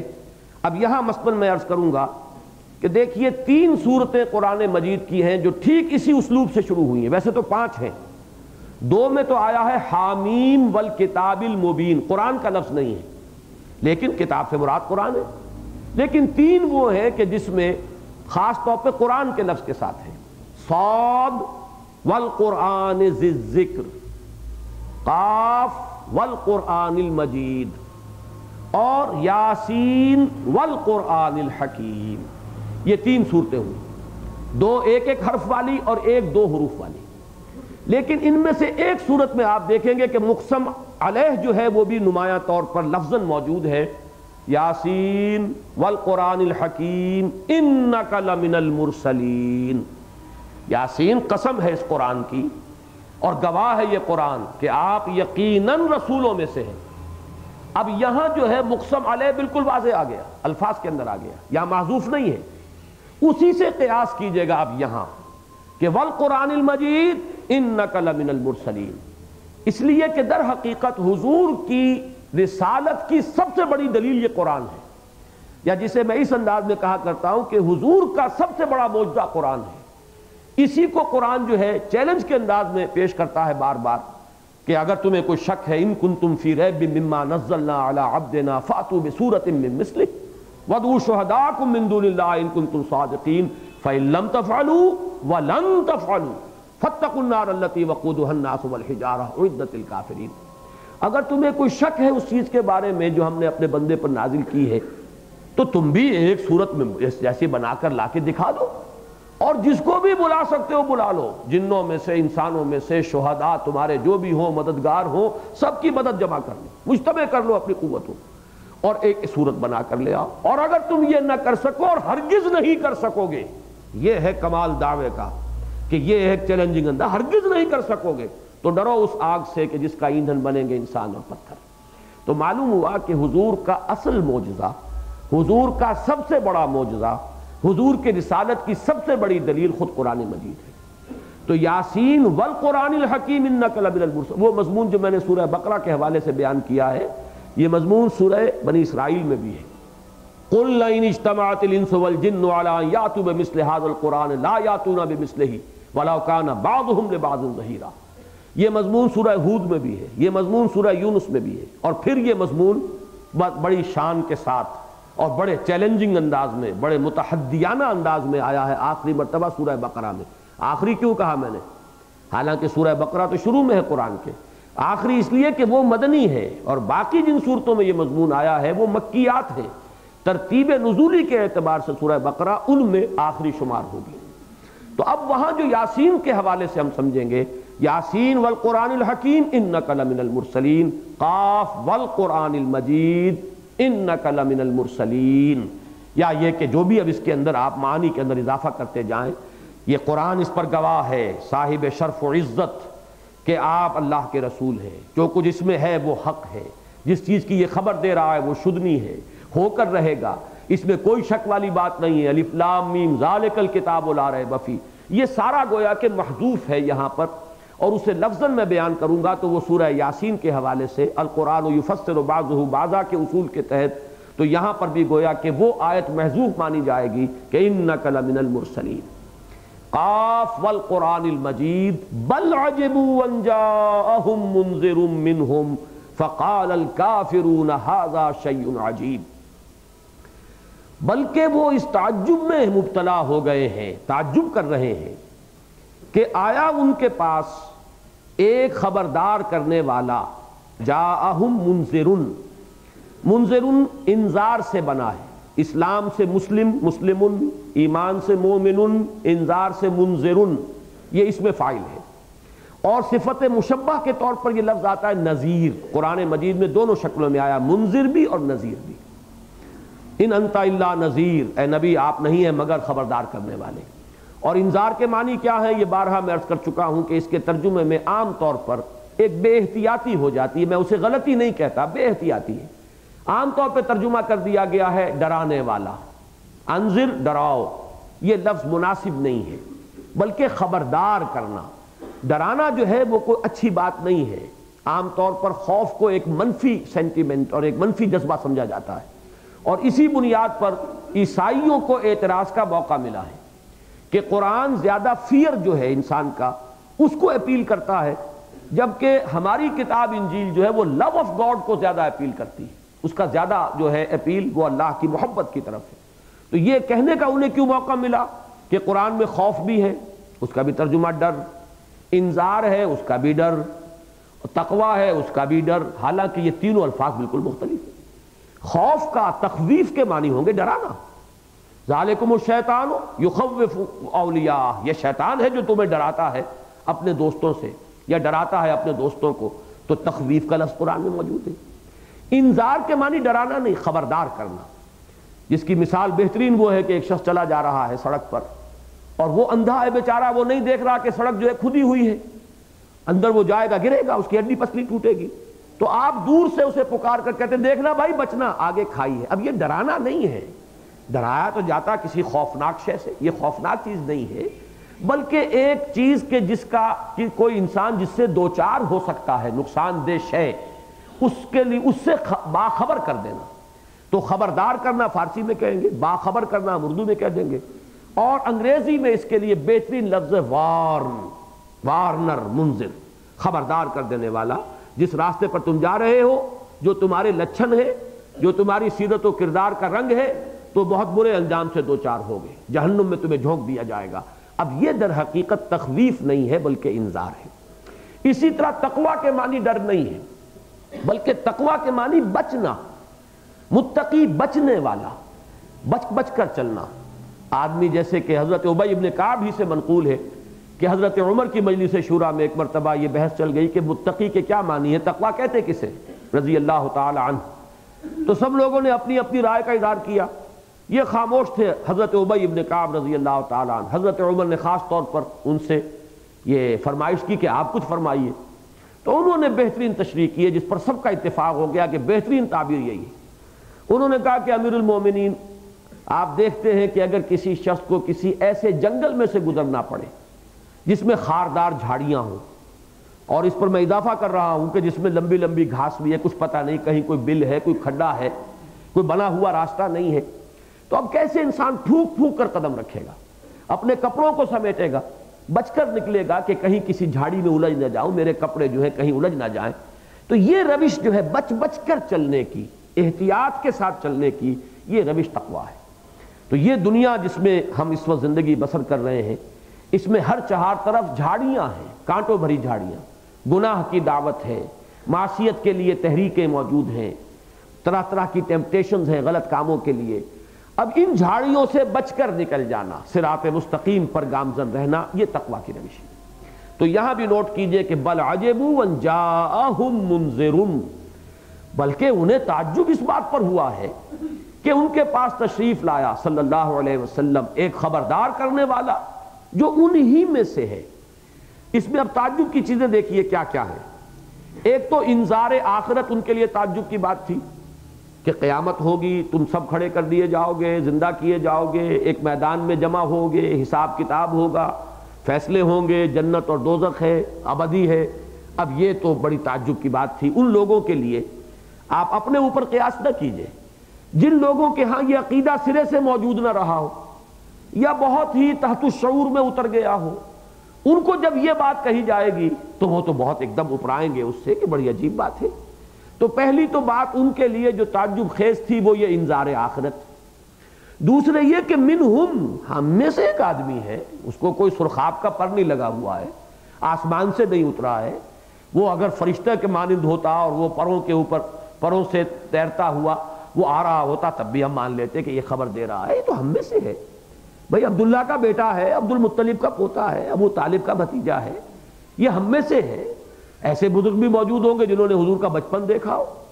ہمارے سامنے گڈلیوں چلتا تھا، ہمارے سامنے گھٹنوں چلتا تھا، ہمارے سامنے اس کا لڑکپن ہے. آج یہ کھڑا ہو گیا یہ خبر دینے کے لیے کہ مجھ پر وحی آتی ہے، فرشتہ آتا ہے، اس نے مجھے یہ کہا ہے. تو منہم در حقیقت اس میں ان کے تعجب کی دوسری اہم بات ہے، اور یہی ہے اصل میں کہ جس سے تعلق جڑتا ہے مقسم علیہ سے کہ یاسین والقرآن الحکیم انک لمن المرسلین. اس لیے کہ انذار کے لیے سند تو یہی ہے نا کہ میں رسول ہوں، اور تو کوئی سند نہیں. در حقیقت جو بات بھی حضور فرما رہے ہیں، قرآن میں جو کچھ کہا گیا ہے، اس کے لیے سند کیا ہے؟ اس کے لیے اصل دلیل، عقلی دلیل ہو، فطرت کی دلیل ہو، یہ سب ثانوی چیزیں ہیں. جو اصل دلیل ہے وہ یہ کہ میں رسول ہوں، میرے پاس وہ علم آیا جو تمہارے پاس نہیں آیا. جیسے کہ حضرت ابراہیم علیہ السلام کا قول منقول ہوا ہے سورہ مریم میں کہ یا ابت انی قد جانی من العلم ما لم یاتک فاتبعنی اہدک صراطا سویا. ابا جان میرے پاس وہ علم آیا ہے جو آپ کے پاس نہیں آیا تھا، لہذا آپ کو میری پیروی کرنی ہوگی. بظاہر چاہے آپ یہ کہیں کہ یہ الٹی گنگا بہ رہی ہے کہ باپ سے کہے بیٹا کہ میرے پیچھے چلو، لیکن یہ کہ بہرحال دلیل موجود ہے. میرے پاس وہ علم آیا ہے، وہ ذریعہ علم مجھے حاصل ہے جو آپ کو حاصل نہیں ہے، لہذا آپ کو میری پیروی کرنی ہوگی. تو اصل میں چونکہ اس سب کے لیے جو واقعی اور حقیقی دلیل ہے وہ ہے رسالت، اس کے لیے دلیل ہے قرآن مجید. تو یہاں اب اس کا تعلق جڑ گیا کہ بل عجبوا ان جاءہم منذر منہم فقال الکافرون ھذا شیء عجیب. تو کہا ان کافروں نے، منکروں نے، کفر کے لفظی معنی ہے کسی شے کو چھپا لینا، اسی لیے یہ شکر کے مقابلے کا لفظ ہے اصلاً. اس لیے کہ شکر کسے کہتے ہیں؟ آپ کے ساتھ کوئی احسان کرے تو آپ کے دل کے اندر سے ایک جذبہ تشکر، احسان مندی کے جذبات ابھرتے ہیں اگر فطرت مسخ نہیں ہوئی. اگر کسی نے اس کو ظاہر کر دیا تو آپ کہیں گے کہ یہ شخص بڑا شکور ہے، شکر گزار ہے، احسان مند ہے. اور اس نے اس کو چھپا لیا، ظاہر نہیں کیا، احسان نہیں مانا، تو اسے ہم کیا کہتے ہیں کہ وہ کفور ہے، ناشکرا ہے. اسی سے لفظ ہمارے ہاں کفران نعمت مستعمل ہے کہ کسی نے انعام کیا، کسی نے نعمت عطا کی، اس کا شکریہ ادا کرنا چاہیے تھا، نہیں کیا ہے تو یہ کفران نعمت ہے. تو کفر اصل میں شکر کے لفظ کا مقابلے کا لفظ ہے. اب اصطلاحاً کیا ہے کہ قرآن مجید جن باتوں کی دعوت دے رہا ہے وہ فطرت انسانی میں ہے، اور جب قرآن انسان سنتا ہے تو فطرت سے اس کی گواہی ابھرتی ہے۔ اب اگر ایک شخص اس گواہی کو دبا دیتا ہے کسی مصلحت کی وجہ سے، کسی اپنے مفاد کی وجہ سے، اپنے ماحول کے دباؤ کی وجہ سے، عصبیت کی وجہ سے، ضد کی وجہ سے، ہٹ دربی کی وجہ سے، تو یہ کفر ہے۔ گویا کہ اس نے اس گواہی کو دبا دیا، چھپا لیا جو اس کی فطرت کی گہرائیوں سے ابھری تھی کہ یہ بات صحیح ہے۔ اس معنی میں اس لفظ کو اب ہم جو انکار کرنے والا ہے رسول کی رسالت کا، وہ در حقیقت کافر ہے، وہ منکر ہے۔ اگرچہ آگے اس سے بڑھ جائے گا، رسول کو مانتا ہو، رسول کو خاتم النبیین نہ مانے تب بھی کافر ہوگا، رسول کو مانتا ہو آخرت کو نہ مانے تب بھی کافر ہوگا، رسول کو مانتا ہو اللہ کو مانے لیکن علی کل شیء قدیر نہیں مانتا، اس کی صفت کا انکار کرتا تب بھی کافر ہو جائے گا۔ اب یہ اس کی بحثیں ہیں پھر آگے، لیکن اصلاً یہ لفظ کہاں سے چلا ہے اس کو جان لینا چاہیے کہ کفر اصل میں شکر کے لفظ کے بالمقابل ہے، یہ اس کی ضد ہے۔ جیسے وہ احسان مندی کا جذبہ اندر سے ابھرتا ہے اور ایک ناشکرہ انسان اسے دبا دیتا ہے، ایسے ہی قرآن کے مضامین پر ایک فطرت میں سے گواہی اندر سے ابھرتی ہے کہ یہ صحیح ہے۔ اب ایک انسان اگر اسے دبا دیتا ہے اور انکار کرتا ہے تو یہ کفر ہے۔ فقال الکافرون ھذا شیء عجیب، تو کہا ان کافروں نے کہ یہ تو بڑی عجیب بات ہے، بہت ہی ناقابل فہم، بہت ہی بعید از قیاس۔ اب وہ کیا بعید از قیاس ہے اس کو اگلی آیت پڑھ لیجئے تو پھر میں اس کی ایک نظیر آپ کو قرآن میں دکھاؤں گا۔ اَإِذَا مِتْنَا وَكُنَّا تُرَابًا ذَلِكَ رَجْعٌ بَعِيدٌ، کیا جب ہم مر جائیں گے، اب یہاں پہ صیغے استعمال ہو رہے ہیں ماضی کے، متنا ہم مر گئے، وَكُنَّا تُرَابًا اور ہم ہو گئے مٹی۔ اگرچہ یہ مستقبل کی بات ہے لیکن قرآن مجید میں اور عربی زبان میں یہ اسلوب ہے کہ اگر کوئی شے بالکل قطعی اور حتمی ہو تو وہ بھی ماضی کے صیغے میں آتی ہے، اسی لیے آخرت کے احوال قرآن مجید میں ماضی کے صیغے میں آتے ہیں۔ اسی میں آئے گا اُزْلِفَتِ الْجَنَّةُ لِلْمُتَّقِينَ، لے آئی گئی جنت متقین کے قریب تیار کر کے۔ وہ ایسا حتمی اور یقینی واقعہ ہے کہ ہونا ہے، شدنی ہے۔ تو جیسے فعل ماضی یقینی ہوتا ہے، جو ہو چکا اب اس میں تو شک نہیں نا، مستقبل میں شک ہوگا، وہ جائے گا، پتہ نہیں جائے گا کہ نہیں جائے گا، لیکن وہ گیا، وہ تو گیا، اس کے اندر کوئی شک نہیں۔ تو ماضی میں جس طریقے سے قطعیت ہوتی ہے اسی طریقے سے جہاں قطعیت ہو وہاں ماضی کا استعمال ہو جاتا ہے، یہ گویا کہ اس کا کنورس یوز ہے۔ تو ترجمہ اس کا لفظی ہوگا جب ہم مر گئے، وَكُنَّا تُرَابًا اور ہو گئے مٹی، اور اس کا بامحاورہ ترجمہ ہوگا کیا جب ہم مر جائیں گے۔ یہ کیا ہے؟ یہ حمزہ ہے، دیکھیے یہ حمزہ پر زبر، اس کو ایسے بھی لکھ سکتے ہیں الف لکھ کر اس کے اوپر زبر لگائیں گے تو وہ بھی حمزہ ہی شمار ہوگا۔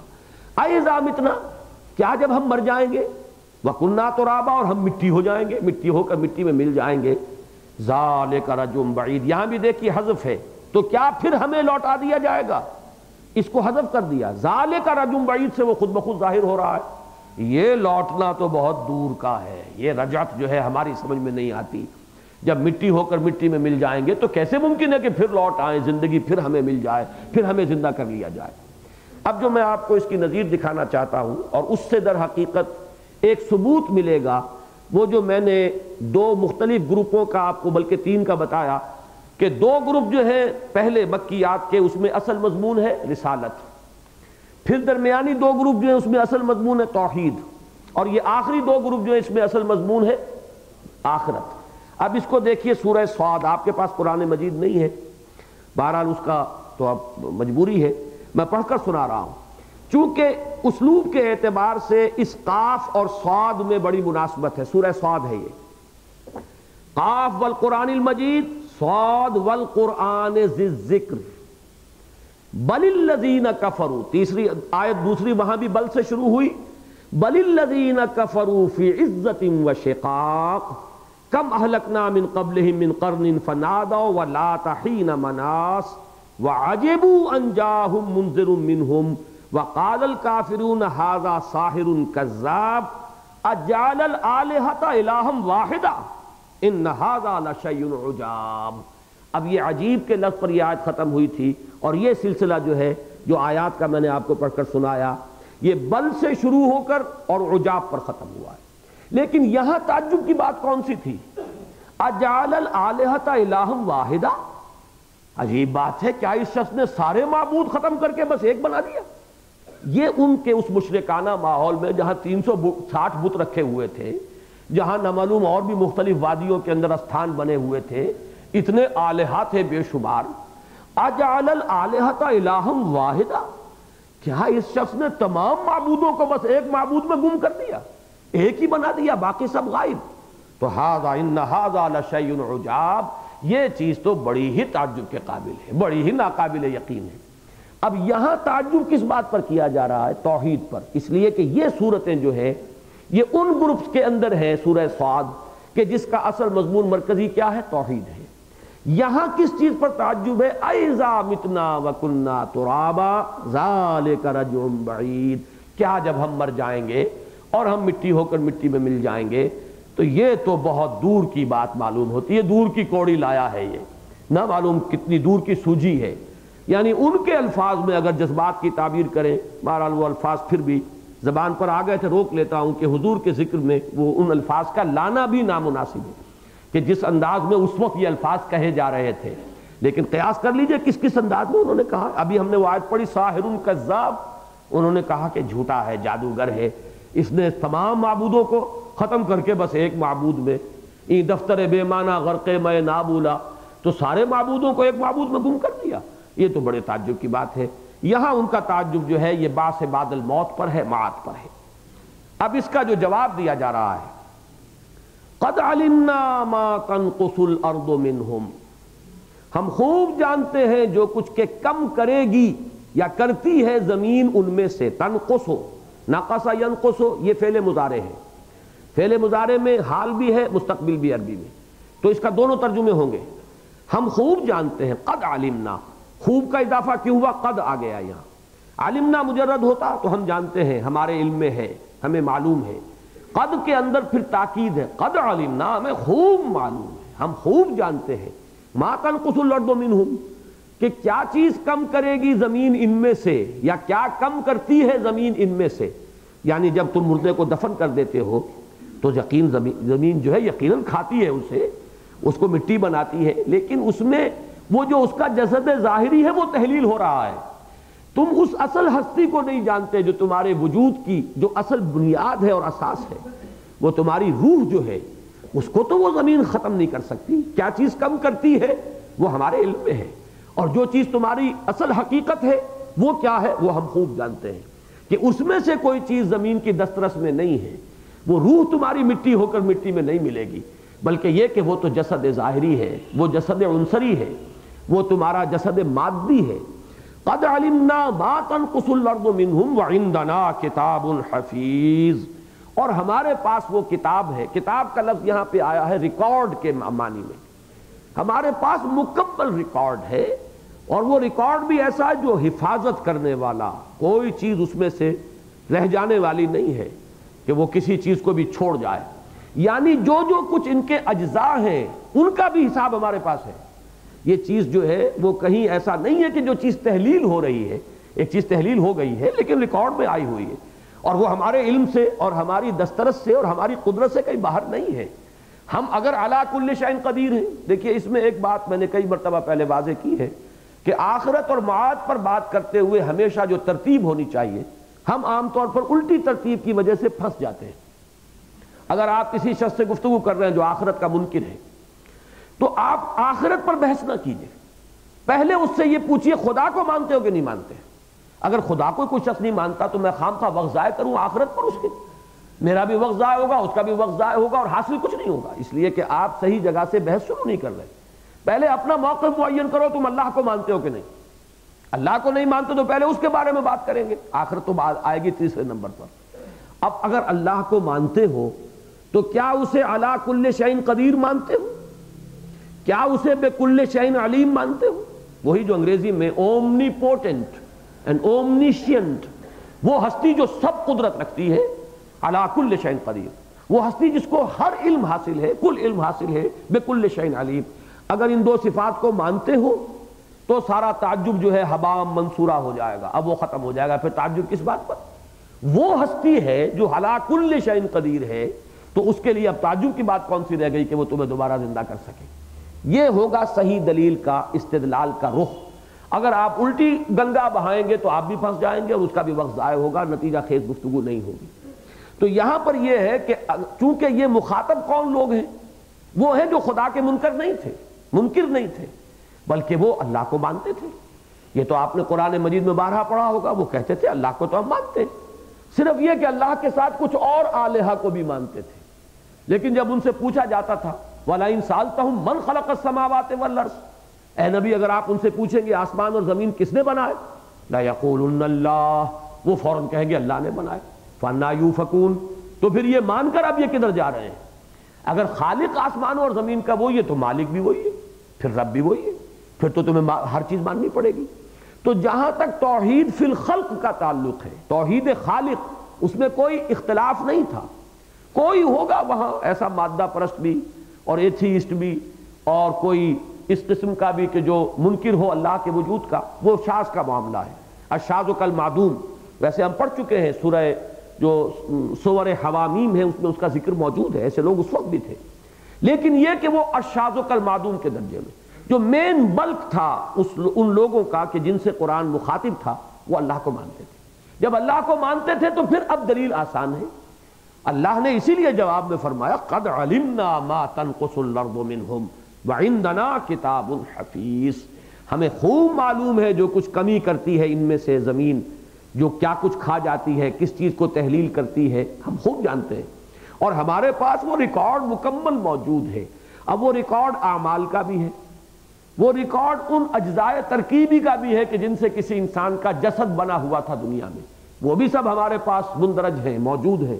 لہذا ہمارے لیے قطعاً مشکل نہیں ہے کہ ہم دوبارہ ان تمام اجزاء کو جمع کر کے اور پھر انسان کو بنا کر کھڑا کر دیں. بل کذبوا بالحق لما جاءہم، اب یہاں جو بل آیا ہے دوبارہ، اس میں ذرا ایک عجیب کیفیت ہے کہ جو کلام کا جو اسلوب ہے اس سے ایک سامع پر اور اس کے مزاج کو سمجھنے والے پر اس کی ایک کیفیت وارد ہوگی. اصل بات یہ نہیں ہے، تعجب نہیں ہے ان کو، یہ جھوٹ کہہ رہے ہیں کہ تعجب کے قابل ہے یہ بات. اصل وجہ کیا ہے؟ یہ جھٹلانا چاہتے ہیں حق کو، ماننے کے لیے تیار نہیں. من پاپی ہے، ان کا جو دل ہے وہ مریض ہے، ماننے کے لیے تیار نہیں ہے. مانے تو پھر اس کے لوازم کو ماننا پڑے گا، آخرت کو مانیں گے تو سیدھے ہونا پڑے گا. اگر یہ مانے کہ نیکی کی جزا نیک ملنی ہے اور بدی کی سزا بری ملنی ہے تو لازماً انسان کو سیدھا ہونا پڑے گا. یہاں کے عیش چھوڑنے پڑیں گے، حرام خوری سے اللے تللے ہو رہے ہیں اس کو تو چھوڑنا نہیں. لہذا جیسے میں نے کئی مرتبہ مثال دی ہے کہ کبوتر بلی کو دیکھ کر آنکھیں بند کرتا ہے، اسی میں عافیت سمجھتا ہے، حالانکہ اس سے بلی معدوم تو نہیں ہو جائے گی، بلی تو رہے گی. لیکن یہ اس کا ایک ریفلیکس ایکشن ہے بے اختیار کہ آنکھ بند ہو جائے گی. تو یہ در حقیقت اپنے لیے ایک تحفظ ہے جو انسان غیر شعوری طور پر حاصل کر رہا ہے. انکار کرو آخرت کا، اس کو مانا تو پھر لینے کے دینے پڑیں گے، لالے پڑ جائیں گے، سیدھا ہونا پڑے گا، صحیح راستے پر چلنا ہوگا، حرام خوریاں اور غلط کاریاں چھوڑنی پڑیں گی. یہی ہے جو سورہ قیامہ میں آیا، چونکہ وہ ہمارے منتخب نصاب میں ویسے تو 29ویں پارے کے آخر میں جا کر آئے گی، کہ وہاں یہ فرمایا گیا ہے کہ در حقیقت ان کا جو انکار ہے اس کا سبب کیا ہے. لا اقسم بیوم القیامہ ولا اقسم بالنفس اللوامہ ایحسب الانسان ان لن نجمع عظامہ بلا قادرین علی ان نسوی بنانہ بل یرید الانسان لیفجر امامہ. اصل میں انسان فسق و فجور کا عادی ہو چکا ہے، اس کو چھوڑنے کے لیے تیار نہیں ہے اور اس کو جاری رکھنا چاہتا ہے. اب جاری رکھنے کے لیے اسے قیامت کا انکار کرنا پڑتا. نہیں، یہ سب ڈھکوسلے ہیں، کوئی حساب کتاب نہیں، کوئی جزا سزا نہیں، یہ پچھلی باتیں ہیں، اساطیر الاولین ہیں، یہ خام خواہ ہم پر دھونس جماتے ہیں. یہ بات کیوں کہہ رہا ہے؟ بل کذبوا بالحق لما جاءہم، در حقیقت تکذیب کی ہے انہوں نے حق کی. اب یہاں بھی یہ نوٹ کر لیجئے، کفر کے لفظ کی میں وضاحت کر چکا ہوں، تکذیب اصل میں اس سے اگلا درجہ ہے. دیکھیے، ایک بات آپ نے کسی سے کہی، اس کے دل نے گواہی دی کہ صحیح ہے، کسی وجہ سے وہ ماننا نہیں چاہتا تو اس نے اس گواہی کو چھپایا، یہ کفر ہے. اب اس نے کہا تم جھوٹ کہتے ہو، یہ اگلا قدم ہے. یہ گویا کہ اب جارحانہ انداز ہے. ایک صرف انفعالی کیفیت ہے کہ حق کی گواہی جو دل سے ملی تھی، فطرت کی گہرائیوں سے آپ نے اس کو تسلیم نہیں کیا، اس کو چھپا دیا. یہ ایک جرم ہے، تکذیب دوہرا جرم ہے کہ اب آپ نے ڈھٹائی کے ساتھ یہ کہا جس کی صداقت پر دل گواہی دے رہا ہے کہ یہ صحیح ہے. اس کو اب آپ کہتے ہیں کہ جھوٹ بول رہے ہو. یہ ہے گویا کہ جب تکذیب کے مرحلے تک کوئی آ جائے گا تو اب گویا کہ یہ شخص آخری درجے کو پہنچ گیا ہے جرم کے. چھپا لینا بھی جرم تھا، کتمان شہادہ، اس کو جو سورہ بقرہ کے 16ویں رکوع میں یہ لفظ آیا ہے وَمَنْ أَظْلَمُ مِمَّنْ كَتَمَ شَهَادَةً عِنْدَهُ مِنَ اللَّهِ. اس شخص سے بڑھ کر ظالم کون ہوگا کہ جو ایک گواہی کو چھپا لے جو اس کے پاس ہے اللہ کی طرف سے امانت کے طور پر.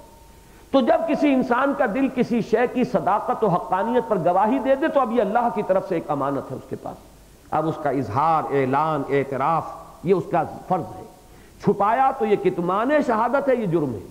اس سے آگے بڑھ کر الٹا حملہ کیا کہ تم جھوٹ کہہ رہے ہو تو یہ گویا کہ یہ جارحیت ہے، اور یہاں پہنچ کر وہ جرم جو ہے وہ دو آدشا نہیں سے آدشا ہو گیا. تو یہاں یہ لفظ آیا بل کذبوا بالحق لما جاءہم. اب حق کا لفظ جو ہے یہ میں سورۃ العصر پر جو میرا کتاب چاہے اس میں بھی میں نے بیان کیے ہیں. مولانا فراہی نے بڑی خوبصورتی سے بحث کی ہے تفسیر سورۃ العصر میں کہ حق کے معنی کیا ہے. حق اصل میں عربی زبان میں کہلاتی ہے وہ شے جو بالفعل موجود ہو، حقیقی ہو، وہمی اور خیالی نہ ہو. وہمی اور خیالی چیز کو باطل کہیں گے. دوسرے معنی حق کے کیا ہیں؟ جو شدنی ہے، اٹل ہے، ہو کر رہنی ہے، جس کا وقوع میں آنا بلا شک و شبہ، ہر شک و شبہ سے بالا تر ہے. اسی طریقے سے جو چیز ہونے والی نہیں ہے وہ باطل ہو جائے گی حق کے مقابلے میں. تیسرے یہ کہ جو شے انسان پر اخلاقاً واجب ہو جائے وہ حق ہے. والدین کے یہ حقوق ہیں اولاد پر، پڑوسی کے یہ حقوق ہیں پڑوسی پر. تو یہ حقوق کیا ہے؟ یہ وجوب اخلاقی ہے، وہ بھی حق ہے. اور چوتھی چیز جو شے عقلاً اور منطقی طور پر ثابت ہو رہی ہو وہ حق ہے. جو چیز جو ہے عقلاً اور منطقی طور پر ثابت نہ ہو وہ باطل ہو جائے گی اس کے مقابلے میں. اب یہاں یہ کس معنی میں آیا ہے؟ شدنی کے معنی میں. ایک تو یہ کہ دو معنی لے سکتے ہیں، جو شے واقعی ہے، حقیقی ہے، وہمی اور خیالی نہیں ہے. یہ کسی مجذوب کی بڑھ نہیں ہے، یہ کسی مرگی کے مریض کے دورے کی باتیں نہیں ہیں، بلکہ یہ حق ہے. دوسرے یہ کہ جس بات کی خبر دی جا رہی ہے قیامت وہ شدنی ہے، اس کا وقوع جو ہے اس کا قائم ہونا. جیسے کہ اس سلسلے کی آخری سورت شروع کہاں سے ہوتی ہے یاد ہے آپ کو؟ سورہ واقعہ. اذا وقعت الواقعۃ لیس لوقعتها کاذبہ. جب وہ واقعہ وقوع میں آ جائے گا تو پھر اس کو جھٹلانے والا کوئی نہیں ہوگا. آج تو یہ کہہ رہے ہیں کیسے ہوگا، کس طرح ہوگا، کیسے اٹھا دیں گے، کیسے سب لوگ مر گئے، کھپ گئے، ہڈیاں ان کی گل سڑ گئیں، نخرا عظاما نخرا کنا ترابا. آج تو یہ اس طرح کی باتیں بنا رہے ہیں، ان کی جو زبانیں ہیں بڑی تیز ہیں، قینچی کی طرح چل رہی ہیں. لیکن اذا وقعت الواقعۃ لیس لوقعتها کاذبہ خافضۃ الرافعہ. وہ وقت جو ہے، وہ واقعہ جو ہے وہ خافضہ بھی ہے، رافعہ بھی ہے. خافضہ خفض کے معنی دبا دینا، گرا دینا، رافعہ اٹھا لینے والی. کچھ کو دبا دے گی، کچھ کو اٹھا دے گی. جو اصحاب الیمین ہوں گے اور جو مقربون ہوں گے وہ ہوں گے جن کے لیے وہ واقعہ رفع کا موجب بنے گا. ان کی بلند جو شانیں ہیں وہ ظاہر ہوں گی، ان کے مراتب عالیہ کا ظہور ہوگا. اور جو اس کے منکر تھے اصحاب الشمال ان کے لیے وہ خافضہ ہے، ان کو یعنی دبا دینے والی. زمین میں ان کی نگاہیں گڑی ہوئی ہوں گی اور وہ عذاب میں جھونک دیے جائیں گے. تو یہاں فرمایا بل کذبوا بالحق لما جاءہم فہم فی امر مریج. اور اب وہ ایک ایسی چیز میں مبتلا ہو گئے ہیں. مریج کہتے ہیں ایک ایسی شے کہ جس میں انسان مخمصے میں گرفتار ہو جائے. یہاں ایک بڑا پیارا اس کا ذکر کیا گیا ہے کہ مریج اے مضطرب من مرج، مرج الخاتم فی اصبعہ یمرج اے قلقہ. اگر کوئی انگوٹھی کسی کی انگلی میں پھنس جائے تو اس کو عرب کہتے ہیں مرج الخاتم، پھنس گئی ہے، نکلتی نہیں ہے ابھی.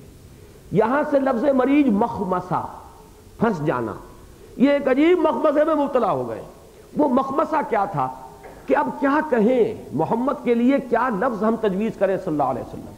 کبھی شاعر کہتے تھے، کبھی ساحر کہتے تھے، کبھی کاہن کہتے تھے، کبھی مسحور کہتے تھے، کبھی کہتے تھے کہ سچ تو بولتے ہیں، یہ معلوم ہوتا مجنون ہے، کوئی جنون ہو گیا انہیں. ہم جھوٹا تو نہیں کہہ رہے ان کو، لیکن یہ کہ ان کے اوپر آسیب کا سایہ ہو گیا ہے، کوئی جن آ گیا ہے، یا ان کا جو ہے خلل دماغی کا عارضہ ہو گیا ہے. کبھی کہتے تھے نہیں جھوٹے ہیں. اب یہ جو ان کے مختلف اقوال تھے، جیسے آپ کہتے ہیں کہ چور کے پاؤں نہیں ہوتے، अब जिनकी के असल में उनका मौक़िफ़ किसी अक्ली दलील पर कायम नहीं, लिहाजा उनकी कैफियत ये हो चुकी है फ़हुम फ़ी अम्रिम मरीज, अब वो एक बड़े मखमसे में मुब्तला हो चुके हैं। अल्लाह ताला हमें इन मखमसों से अगर हम में से किसी के दिल में हो निजात अता फरमाए और हमारे दिलों में तौहीद पर, आखिरत पर और रिसालत पर ईमान जो है उसको उस ईमान से हमारे क़ुलूब को मुनव्वर फरमाए। आमीन या रब्बल आलमीन। मैं ठीक 1.5 घंटे पे इस दर्स को ख़त्म कर रहा हूँ।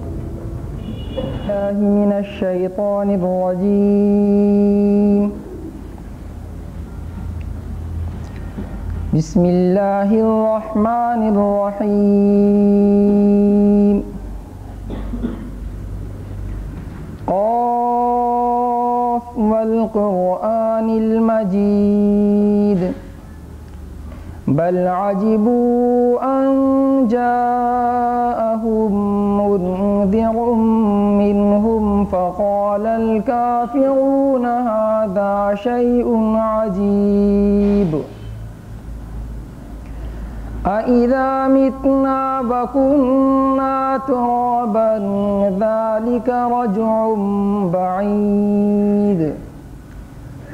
क़द अलिमना मा तनक़ुसुल अर्ज़ु मिनहुम व इंदना किताबुन हफ़ीज़।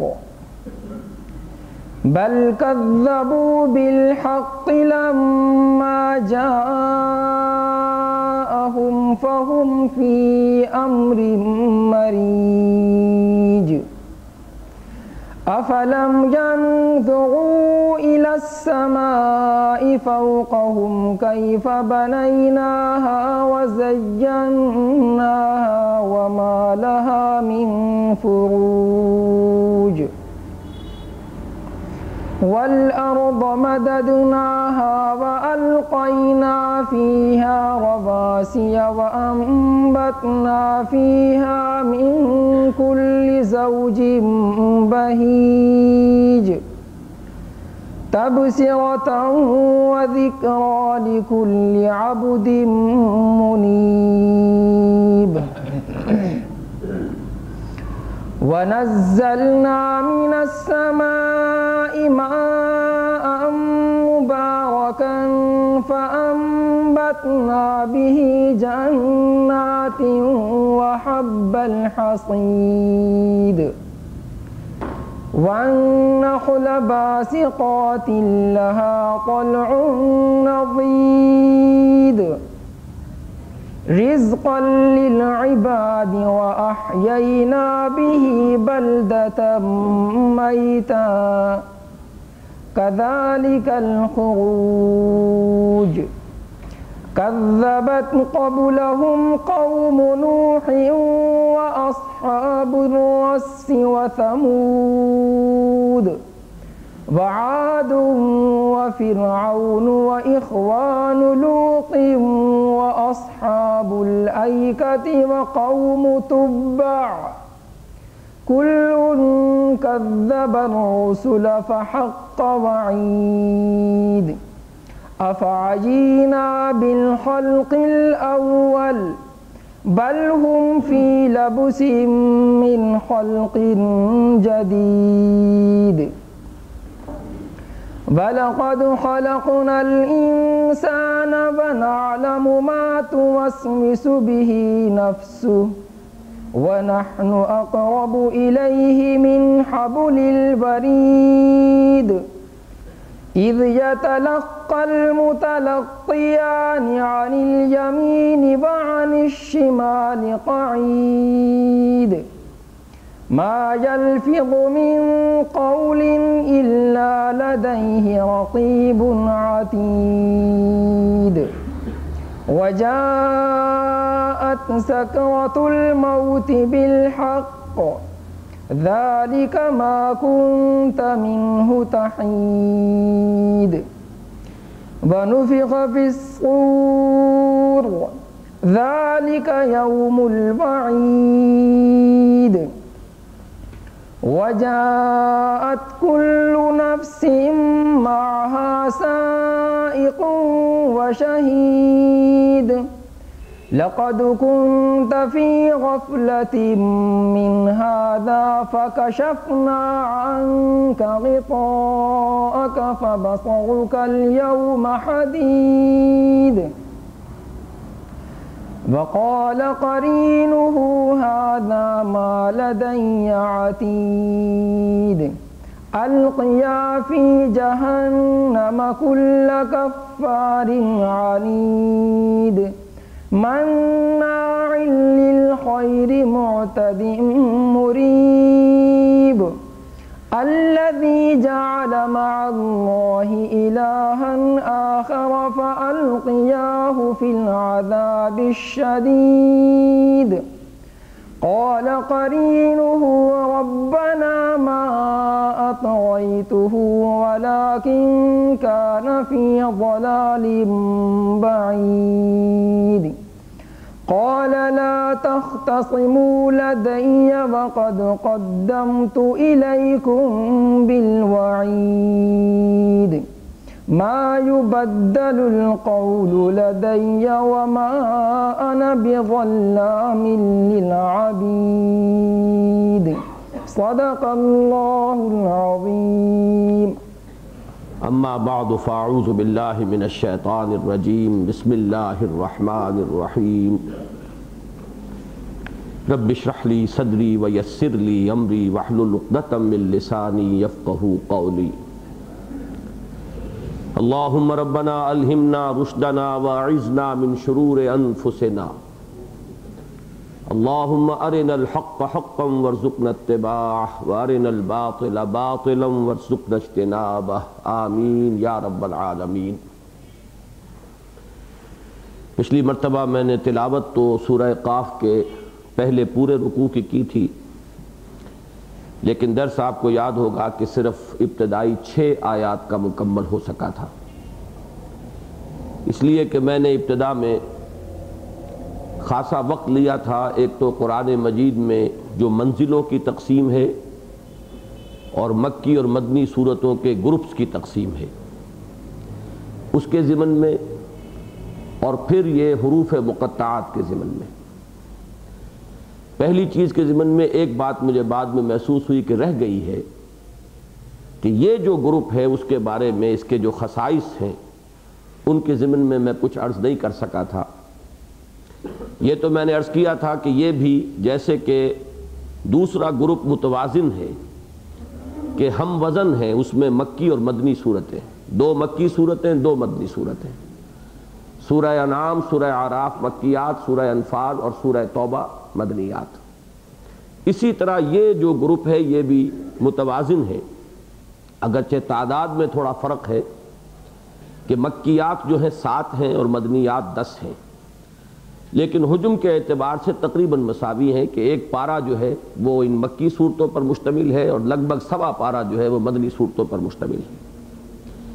خاص بات یہ ہے کہ یہ جو 7 صورتیں ہیں سورہ قاف سے لے کر سورہ واقعہ تک، یہ حسن ظاہری کے اعتبار سے قرآن مجید کا اہم ترین حصہ ہے۔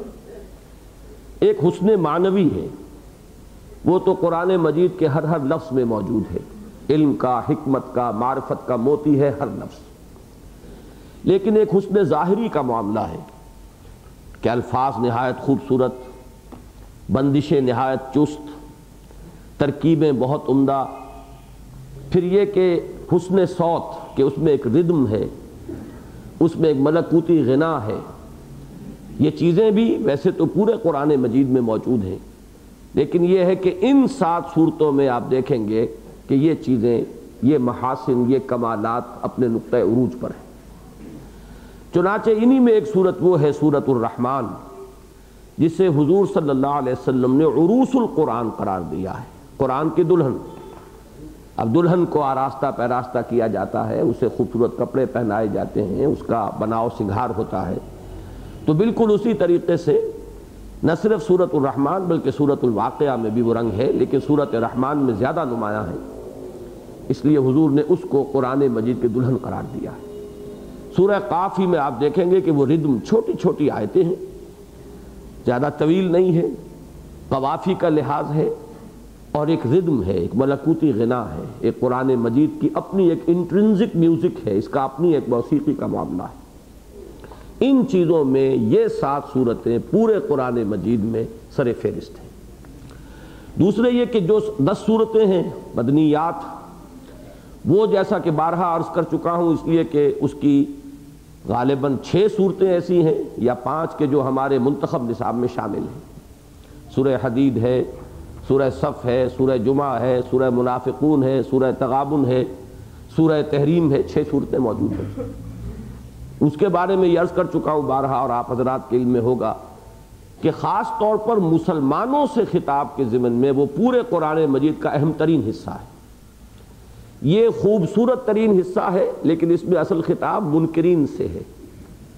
وہ اہم ترین حصہ ہے، لیکن اس میں اصل خطاب ماننے والوں سے ہے، جو مسلمان ہیں، جو اپنے آپ کو صاحب ایمان کہتے ہیں۔ ان سے جو تقاضے ہیں اور مطالبے ہیں وہ ان 10 صورتوں کے اندر آئے ہیں، اور اس کے اعتبار سے اہم ترین حصہ قرآن مجید کا وہ ہے۔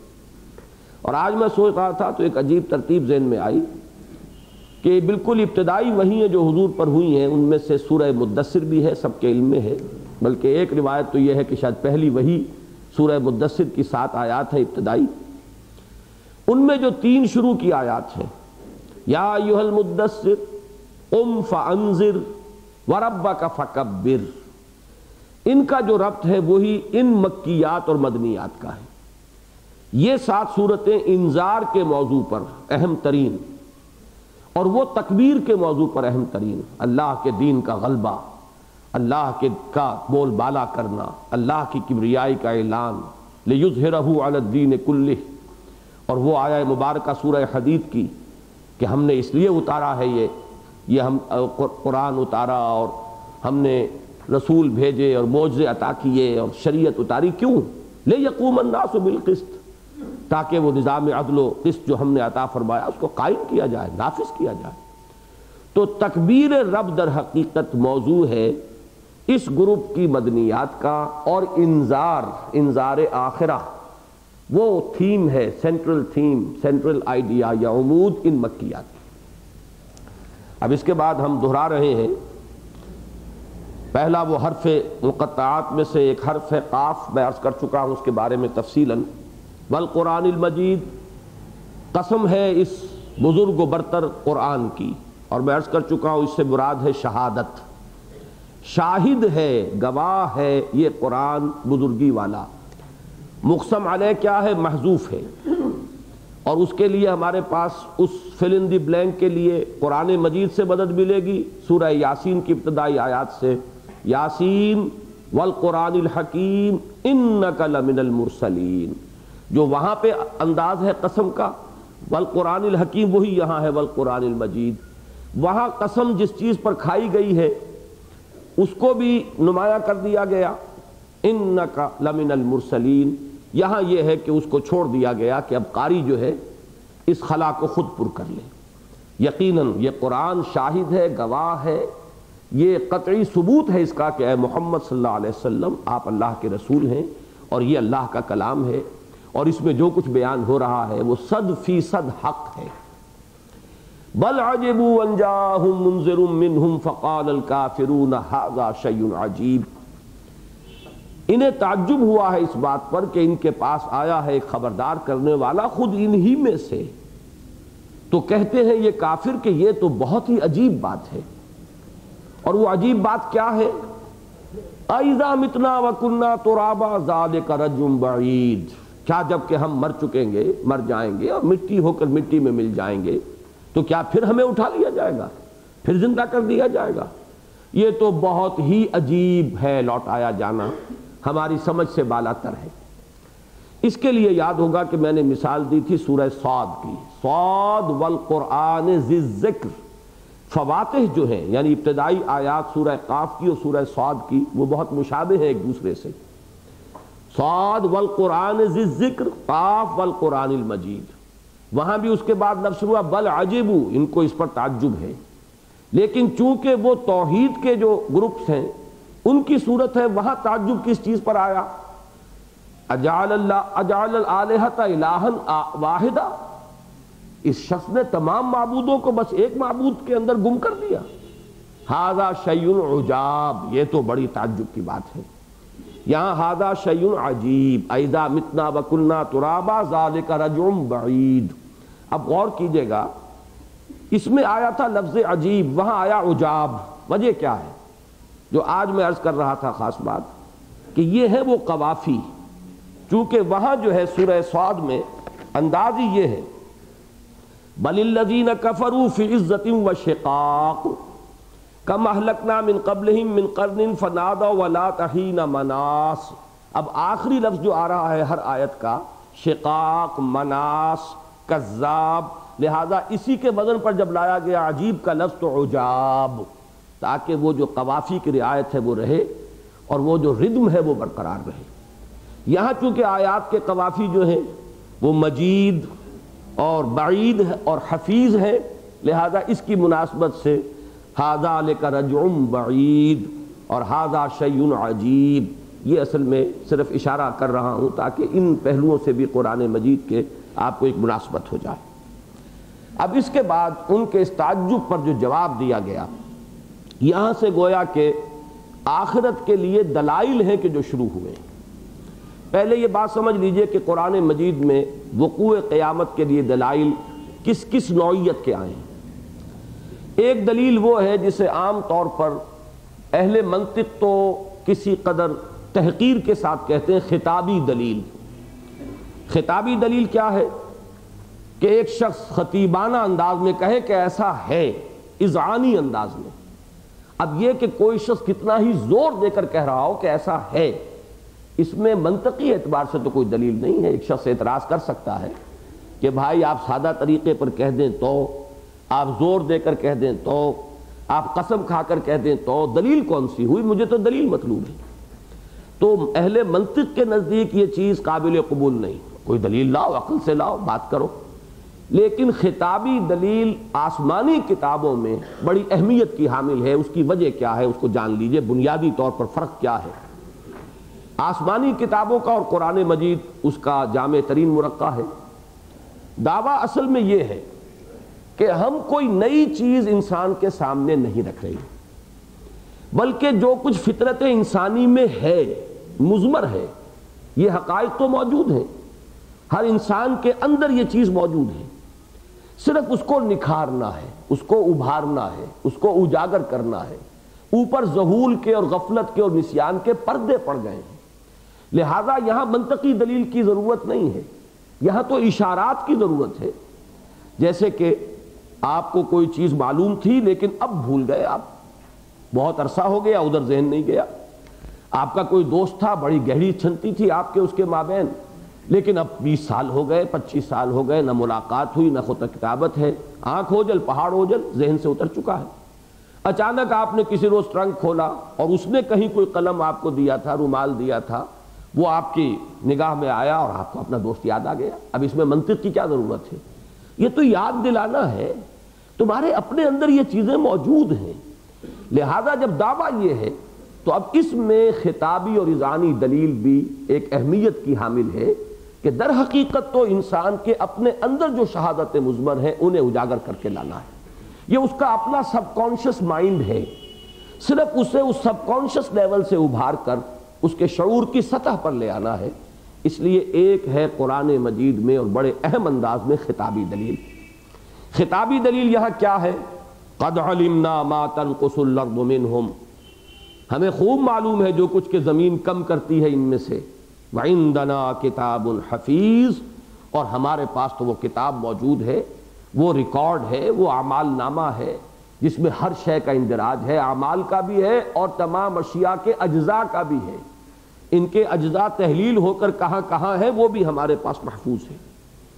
اب ظاہر بات ہے کہ اس میں سوچئے، اگر منطقی طور پر آپ اس کا تجزیہ کریں گے تو اس میں کوئی دلیل نہیں ہے، بلکہ اذعانی اور خطابی انداز میں ایک بات کہی گئی ہے، قد علمنا ما تنقص الارض منہم وعندنا کتاب حفیظ. بالکل یہی انداز ہے سورہ قیامہ میں. لا اقسم بیوم القیامہ ولا اقسم بالنفس اللوامہ ایحسب الانسان ان لن نجمع عظامہ بلا قادرین علی نسوی بنانہ، کیا انسان یہ سمجھتا ہے کہ ہم اس کی ہڈیوں کو جمع نہ کر سکیں گے؟ کیوں نہیں، ہم تو پوری قدرت رکھتے ہیں کہ اس کی ایک ایک پور کو درست کر دیں۔ اب یہاں بھی وہی خطابی انداز ہے، یہ وہی اذعانی انداز ہے، وہ یقین ہے، لیکن جیسے آپ کہتے ہیں لو بگیٹس لو، یقین سے یقین پیدا ہوتا ہے، محبت سے محبت پیدا ہوتی ہے، نفرت سے نفرت پیدا ہوتی ہے۔ اسی طریقے سے یہ یقین ہے جو انسانوں کے اندر سے، چونکہ وہ شے خود ان کے اپنے اندر اس کی اصل اساس اور جڑ موجود ہے، اس میں سے وہ یقین کو ابھار کر لے آئے گی۔ یہی انداز سورہ تغابن میں ہے، وہ اسی گروپ کی مدنی صورتوں میں سے ہے کہ کیا انسان نے یہ سمجھا ہے؟ انسان کو یہ زوم ہو گیا ہے کہ ہم اسے اٹھا نہ سکیں گے، کیوں نہیں؟ قل بلا وربی لتبعثن ثم لتنبؤن بما عملتم، اے نبی کہہ دیجئے ان سے کیوں نہیں، مجھے میرے رب کی قسم ہے تم لازماً اٹھائے جاؤ گے اور تمہیں پھر پروردگار بتا دے گا کہ کیا تم کرتے رہے ہو۔ معلوم یہ ہوا کہ یہ بھی وہ خطابی اور اذعانی انداز ہے۔ جیسا کہ میں نے عرض کیا منطقی سطح پر یہ کوئی دلیل نہیں ہے، لیکن آسمانی کتابوں میں ایک بہت مؤثر حصہ جو ہے دلائل کا، وہ در حقیقت اسی نوعیت کا ہے۔ اس کی وجہ اسی صورت میں اگلی آیت میں آ رہی ہے، ذرا آگے چل کر بل کذبوا بالحق لما جاءہم، بلکہ اصل حقیقت یہ ہے انہیں وہ شک اور شبہ نہیں ہے، نہ تعجب ہے۔ واقعہ اصل میں کیا ہے انکار کا، سبب کیا ہے؟ جیسے کہ سورہ قیامہ میں نے مثال دی تھی، بل یرید الانسان لیفجر امامہ، انسان چاہتا یہ ہے کہ جس فسق و فجور کا وہ عادی ہو چکا ہے اسے جاری رکھے، حرام خوری کا عادی ہو چکا ہے، گلچھرے اڑا رہا ہے، اب وہ کہ حلال پر اکتفا کرنا آسان نظر نہیں آتا تو وہ آخرت کا انکار کر دیتا ہے، جیسے کہ کبوتر بلی کو دیکھ کر آنکھیں بند کرتا ہے۔ یہی فرمایا کہ ان کو کوئی تعجب نہیں اس میں ہونا چاہیے اور نہ ہو سکتا، اس لیے کہ یہ اللہ کے ماننے والے ہیں اور اللہ کو علی کل شیء قدیر مانتے ہیں، تو پھر کیسے تعجب کا ہوا اس میں کہ اللہ پیدا نہیں کر سکے گا؟ اصل وجہ کیا ہے؟ بل کذبوا بالحق لما جاءہم، انہوں نے تکذیب کی ہے، جھٹلا رہے ہیں یہ اصل میں حق کو جبکہ ان کے پاس آ چکا۔ اس کا عام مفہوم تو یہ لیا گیا ہے کہ الحق سے یہاں مراد ہے حضور صلی اللہ علیہ وسلم، تو تشریف لے آئے ان کے پاس انذار کے لیے، خبردار کرنے کے لیے، لیکن اور گہرائی میں اتریے تو در حقیقت وہ انکشاف حق ہے کہ حق کا حق ہونا ان پر واضح ہو چکا ہے، اور وہ بات جو ہے چونکہ ان کے نفس کو پسند نہیں ہے، وہ ان کو گوارا نہیں ہے، لہذا در حقیقت وہ اس کی تکذیب کر رہے ہیں، اپنی فطرت سے جنگ کرتے ہوئے، اپنے ضمیر کی مخالفت کرتے ہوئے، اپنے باطن کی شہادتوں کو دباتے اور چھپاتے ہوئے۔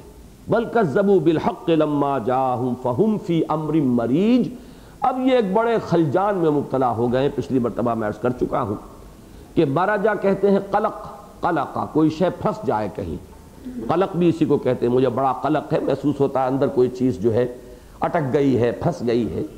تو یہ میں نے عرض کیا تھا کہ عربی لغت میں انگوٹھی اگر انگلی میں پھنس جائے تو اس کے لیے لفظ استعمال ہوتا ہے کہ یہ ایک عجیب مخمصے میں مبتلا ہو چکے ہیں کہ کریں کیا، جس کا کہ قرآن مجید میں دوسرے مقامات پر تفصیل آئی ہے۔ کبھی یہ کہتے ہیں یہ شاعر ہیں، کبھی کہتے ہیں یہ ساحر ہیں، کبھی کہتے ہیں یہ مسحور ہیں، کبھی کہتے ہیں یہ مجنون ہیں، کبھی کہتے ہیں یہ کذاب ہیں، کبھی کہتے ہیں یہ کاہن ہیں۔ تو یہ خود ایک خلجان میں مبتلا ہو چکے ہیں، ایک مخمصے میں گرفتار ہو چکے ہیں کہ یہ خود نہیں جانتے کہ اب کریں کیا، نکلے کیسے۔ اب اگلی جو دلیل آ رہی ہے اس کو ہم کہیں گے آفاقی دلائل۔ اس کائنات کو دیکھو، غور کرو، کیا اس میں ہر چہار طرف اللہ تعالیٰ کی قدرت کی دلیلیں موجود نہیں ہیں؟ یہ کائنات اولاً تو گواہ ہے خود اپنے پیدا کرنے والے کے وجود پر، جب یہ موجود ہے تو کسی نے اس کو بنایا ہے، کوئی اس کا پیدا کرنے والا ہے۔ ثانیاً یہی کائنات اس پیدا کرنے والے کی اہم صفات کے لیے گواہی دے رہی ہے۔ اس کائنات کا پیدا کرنے والا کوئی عاجز ہستی ہو سکتا ہے؟ یقیناً وہ علی کل شیء قدیر ہے۔ اس کائنات کا پیدا کرنے والا کوئی عبث کام کر سکتا ہے؟ نہیں، یہاں تو گھاس کا ایک تنکا بھی بیکار پیدا نہیں کیا گیا، لہذا یہ عبث تخلیق نہیں ہے۔ اس کائنات کا پیدا کرنے والا ایسا ہو سکتا ہے کہ اس کے علم اور حکمت میں کہیں کوئی کمی ہو؟ عقل جواب دے گی، فطرت پکارے گی کہ ہرگز ممکن نہیں، وہ تو ہر اعتبار سے کامل ہستی ہے۔ اب اس کے لیے اشارے کرنا کہ دیکھو چار طرف دیکھو. میں ابھی عرض کروں گا اگلی آیت پہ جب ہم پہنچیں گے کہ یہ دو مختلف انداز ہیں حقیقت کو ابھار کر لانے کے لیے انسان کے شعور پر. ایک تو وہ کہ جو اندر سے ابھار کر لایا جائے، جس کو کہ اقبال نے کہا ہے کہ اپنے من میں ڈوب کر پا جا سراغ زندگی. ایک خارج کا مشاہدہ کر کے کہا جاتا ہے، جس کے لیے اقبال کے وہ الفاظ بہت موزوں ہے کہ کھول آنکھ زمین دیکھ، فلک دیکھ، فضا دیکھ، مشرق سے ابھرتے ہوئے سورج کو ذرا دیکھ. دیکھو اس کائنات کو. قرآن کہتا ہے بالکل وہی انداز ہے جو علامہ اقبال نے وہاں سے یوں سمجھیے مستعار لیا ہے. افلا ينظرون الى الابل كيف خلقت والى السماء كيف رفعت والى الجبال كيف نصبت والى الارض كيف سطحت فذکر انما انت مذکر. یہ دیکھتے نہیں اونٹ کو کہ کیسے بنایا گیا، دیکھتے نہیں آسمان کو کیسے اونچا کیا گیا، دیکھتے نہیں زمین کو کیسے بچھا دی گئی، دیکھتے نہیں اونٹ اور آسمان. الی الابل کیف خلقت والی السماء کیف رفعت والی الجبال کیف نصبت، اور پہاڑوں کو کہ کیسے جما دیے گئے، گاڑ دیے گئے. تو اے نبی یہ سب کچھ دیکھ کر بھی اگر یہ ہمیں اور ہماری قدرت کو ماننے کو تیار نہیں تو بس آپ نصیحت کراتے رہیے، یاد دہانی کی کوشش کرتے رہیے. آپ کو ان کے اوپر ہم نے فوجدار بنا کر آپ کو نہیں بھیجا ہے، آپ ان کی ہدایت کے ٹھیکیدار اور ذمہ دار نہیں ہیں. ما انت علیہم بمسیطر. یہ انداز قرآن مجید میں آپ کو جا بجا ملے گا، وہی انداز اب یہاں ہے. اب آفاقی میں بھی آپ ایک ترتیب دیکھیں گے کہ پہلے آسمان کی طرف نگاہ ڈلوائی اور پھر زمین کی طرف. یہ آفاق ہی کے دو حصے ہیں. اب دیکھیے یہاں افلم ينظروا الى السماء فوقهم، کیا انہوں نے کبھی دیکھا نہیں، غور نہیں کیا آسمان کی طرف جو ان کے اوپر ہے، چادر تنی ہوئی ہے ہر آن ہر لحظہ ان کے نگاہوں کے سامنے. کیف بنیناہا، کیسے ہم نے اس کو تعمیر کیا ہے. ذرا اس کی عظمت کا تصور کرو. بغیر کسی سہاروں کے یہ چھت کھڑی ہوئی ہے. کیا اس کی وسعت ہے، کیا اس کی پہنائیاں ہیں، کیا اس کا استحکام ہے. کیف بنیناہا وزیناہا. اور تم دیکھتے ہو رات کے وقت کہ کیسے اس میں قمقمے روشن ہو جاتے ہیں، کیسے قندیلیں ہیں کہ جو روشن ہو جاتی ہیں. کیا وہ ایک دیدہ زیب منظر ہے، کس طرح ہم نے اس کو مزین کر دیا ہے. افلم ينظروا الى السماء فوقهم كيف بنيناها وزيناها وما لها من فروج. اور اس میں کہیں کوئی رکھنے نہیں ہے. فرج کہتے ہیں کسی ایسی چیز کو جو رکھنے کی حیثیت رکھتی ہو. فصیل میں دراڑ پڑ جائے وہ فرج کہلائے گا. اور انسان کے وجود میں، انسانی جسم میں جو اس کے جنسی اعضاء ہیں جن کو ہم شرمگاہیں کہتے ہیں، ان کے لیے لفظ کیوں یہ فرج کا آیا ہے کہ در حقیقت یہ بھی انسانی شخصیت میں جیسے فصیل میں رکھنا ہو جائے تو اب خطرہ ہے کہ غنیم گھس آئے گا، ایسے ہی انسانی سیرت و کردار کو سب سے بڑا اندیشہ جو ہے وہ اس کے اسی سیکس انسٹنکٹ سے ہے. یہ بہت قوی اور پوٹنٹ انسٹنکٹ ہے. اس کا یہ جذبہ جو ہے بڑا اندھا بہرا جذبہ ہے. یہ جب بیدار ہوتا ہے تو یہ حلال اور حرام اور صحیح اور غلط کی تمیز سے بالکل ناآشنا ہو جاتا ہے. اس کو قابو میں رکھنا بہت مشکل. یہی وجہ ہے کہ حضور نے فرمایا کہ مجھے تم دو چیزوں کی ضمانت دو، میں تمہیں جنت کی ضمانت دیتا ہوں. ایک ضمانت اس زبان کی دو، وہ شے جو تمہارے دو کلوں کے مابین ہے. ایک اس کی ضمانت دے دو کہ اس کا استعمال غلط نہیں ہوگا. قولوا قولا سدیدا، اس سے جو بات نکلے گی درست نکلے گی، صحیح نکلے گی. اور ایک جو تمہاری دونوں رانوں کے مابین ہے اس کی مجھے ضمانت دے دو کہ اس کا کوئی غلط استعمال نہیں ہوگا. تو جنت کی ضمانت جو ہے وہ مجھ سے لے لو. اس لیے کہ یہ دو اصل میں انسان کے قابو سے باہر نکل جانے میں یہ اہم ترین ہے. تو اسی لیے فرج کہا گیا ہے اس کو کہ در حقیقت یہ اندیشے کی جگہ ہے. اندیشہ جہاں سے ہو جاتا ہے، فصیل میں دراڑ ہو گئی اور کسی توپ کے گولے نے فصیل کو کے اندر جو ہے وہ ایک رخنہ پیدا کر دیا، اب غنیم گھس آئے گا. اسی طریقے سے انسانی شخصیت کے اندر شر کا، برائی کا سب سے زیادہ داخلہ جو ہے جس کا کہ خطرہ ہے وہ در حقیقت انسان کے جنسی جذبے کی راہ سے. وہ لفظ یہاں استعمال کیا ہے یہ اپنے اصل لغوی معنی میں، ما لہا من فروج، اس آسمان میں کہیں کوئی رکھنے نہیں ہے بلکہ بڑا مستحکم نظام. والارض، اب سما سے عرض کی طرف، بلندی سے پستی کی طرف نزول ہے. اور والارض مددناہا، زمین کو ہم نے پھیلا دیا، اس کو بچھا دیا. والقینا فیہا رواسیا، اور اس میں ہم نے لنگر ڈال دیے۔ اصل میں راسیہ کہتے ہیں اس چیز کو کہ جو ساکن اور جامد ہو۔ اب اسی لیے جہاز کے لیے، لنگروں کے لیے یہ لفظ استعمال ہوا۔ سمندری جہاز جو ہے کہیں سمندر میں اگر اسے کسی جگہ کھڑا کرنا ہے تو اب کیا راستہ ہے اس کا؟ لہروں کے، وہ تو رحم و کرم پر ہے، لہر لے جائے گی، تو وہ بڑے بھاری ہوتے ہیں وہ لنگر کہ جن کی وہ زنجیریں کھول کر انہیں پانی میں نیچے لٹکا دیا جاتا ہے۔ اب وہ اس جہاز کو ایک جگہ پر لے کر کھڑے رہتے ہیں، یہ اس کے لنگر ہیں۔ یہ لفظ استعمال کیا ہے قرآن مجید نے زمین پر جو پہاڑ ہیں ان کے لیے۔ اب ایک تو لفظاً چونکہ یہ جامد ہے، جامد ترین شے جس کا آپ تصور کر سکتے ہیں زمین پر وہ تو پہاڑی ہے۔ ریت کا ٹیلا ہے بھربھرا، وہ بھی ادھر ادھر ہو جاتا ہے۔ باقی اور بھی زمین کے اندر جو ہے وہ زیادہ ہوتی رہتی ہے، یعنی تغیرات آتے رہتے ہیں۔ سب سے زیادہ اٹل اپنی جگہ پر جو قائم ہے وہ پہاڑ ہے۔ اس معنی میں یہ لفظ استعمال ہوا، اور ہو سکتا ہے یہ در حقیقت جیولوجی کا اب اس کے میدان کا یہ موضوع ہے کہ کوئی صاحب ایمان جیولوجسٹ جو ہے اس اعتبار سے تحقیق کرے کہ کیا واقعتاً زمین کی جو گردش ہے اس میں ان پہاڑوں کی وجہ سے کوئی سٹیبلائزنگ ایفیکٹ ہے، کوئی جیسے کہ یعنی جہازوں کے ساتھ لنگر کا کام ہے، اسی طریقے سے کیا یہ زمین کی جو روٹیشن ہے یا اس کے جو بھی مختلف حرکتیں ہیں دوری یا محوری، ان میں ان پہاڑوں کا کیا دخل ہے۔ اشارہ ضرور ملتا ہے قرآن مجید سے کہ اس نے لفظ رواسی استعمال کیا ہے، تو کوئی نہ کوئی مناسبت ہوگی، چاہے ابھی ہمارا علم وہاں تک نہ پہنچا ہو سکتا ہے چونکہ میرا میدان نہیں ہے وہ، ہو سکتا ہے کہ اس میدان میں وہ بات آ بھی چکی ہو۔ وَأَنبَتْنَا فِيهَا مِن كُلِّ زَوْجٍ بَهِيجٍ، اور اس میں ہم نے ہر طرح کے تر و تازہ اور خوشنما جو ہیں جوڑے پیدا کر دیے ہیں۔ زوج یہاں پر جوڑوں سے زیادہ تمام انواع و اقسام اور اصناف، یہ جو ہم نے پیداوار اگائی ہے اس میں ہر قسم کی رنگا رنگ، ہر طرح کی قسم کی چیزیں ہم نے اس کے اندر۔ انبتنا نبات سے ہے، نباتات ہم بولتے ہیں، نباتات انبتنا ہم نے اگائے اس زمین کے اندر ہر طرح کے نہایت بہیج، بہجہ کہتے ہیں کوئی چیز جو بڑی تر و تازہ ہو، اس کو دیکھ کر طبیعت جو ہے خوش ہو جائے، تو بہیج اس سے لفظ بنا ہے، من کل زوج بہیج۔ تو اب دیکھیے یہ دو دلیلیں آئیں، دونوں کو ایک عنوان میں لائیں گے، وہ کیا ہے؟ آیات آفاقیہ۔ اس میں اولاً سماوی آیات اور دوسرے ارضی آیات۔ یہ اب اگلی آیت جو آ رہی ہے آیت نمبر 9، یہ ہے اہم ترین، تبصرۃ وذکریٰ لکل عبد منیب۔ تبصرہ بصر سے بنا ہے، بصر کے معنی دیکھنا، تبصرہ دکھانا، یعنی بسا اوقات ایسا ہوتا ہے کہ ایک چیز آپ کے سامنے موجود ہے، آپ کی توجہ ادھر نہیں ہے، تو ادھر توجہ مبذول کر دینا، بھائی دیکھو اس کو، تم توجہ نہیں کر رہے۔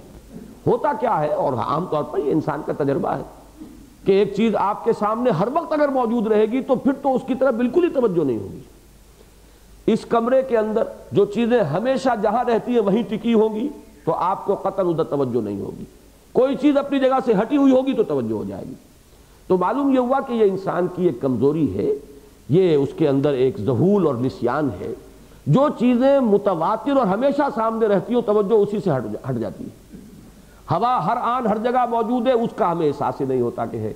کب احساس ہوتا ہے؟ یا تو وہ بہت تیز چلے، آندھی آئے، جھکڑ آئے، تب محسوس ہوگا کہ ہوا ہے، یا حبس ہو جائے شدید، تب احساس ہوگا کہ ہوا بھی کوئی چیز ہے جس کی ہمیں ضرورت ہے۔ لیکن یہ کہ عام حالات میں ہوا کے وجود کا احساس تک نہیں ہوگا۔ تو اب صرف وہ چیزیں کہ جو تمہارے سامنے کی ہیں، بھائی غور کرو، ان پر دیکھو۔ تو تب سرا، اب اس کو ہم ترجمہ کریں گے لفظ سجھانا۔ ایک تو ہے سوجھنا، خود دکھائی سجھائی نہیں دیتا کوئی، ہاتھ کو ہاتھ سجھائی نہ دینا، یہ محاورہ ہے۔ ایک ہے سجھوانا کسی کو کہ ذرا دیکھو، غور کرو۔ تبصرۃ وذکریٰ، ذکرہ کیا ہے؟ یاد دہانی۔ اب یہی وہ دو چیزیں آگے جو میں پہلے عرض کر چکا ہوں کہ یہ دو چینلز ہیں حقیقت تک رسائی کے، یہ دو راستے ہیں، یا انسان میں ایمان کے پیدا ہونے کے یہ دو راستے، بات ایک ہی ہے۔ یا تو آپ حقیقت تک پہنچے یا حقیقت آپ کے اندر وہ سرایت کر گئی۔ تو انسان میں حقیقت یا علم حقیقت، جس کا دوسرا نام ایمان ہے، اس کے سرایت کرنے کے یہ دو چینلز ہیں۔ ایک خود اپنے اندر سے، اپنے من میں ڈوب کر پا جا سراغ زندگی کہ یہ حقائق تمہارے اندر موجود ہیں۔ ستم است گر ہوست کشد کہ بے سیر سر و سمندرا تجھے غنچہ کم نہ دمیدئی در دل کشاب چمندرا.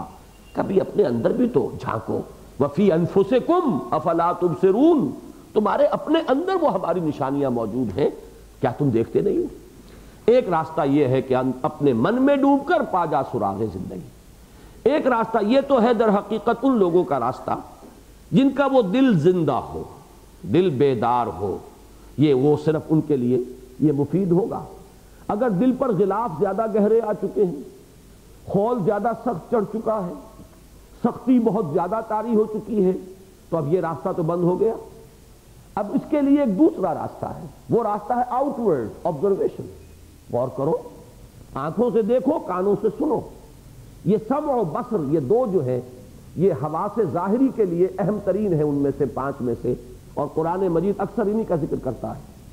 ہم نے انسان کو پیدا کیا، انا خلقنا الانسان من نطفۃ امشاج نبتلیہ فجعلناہ سمیعا بصیرا.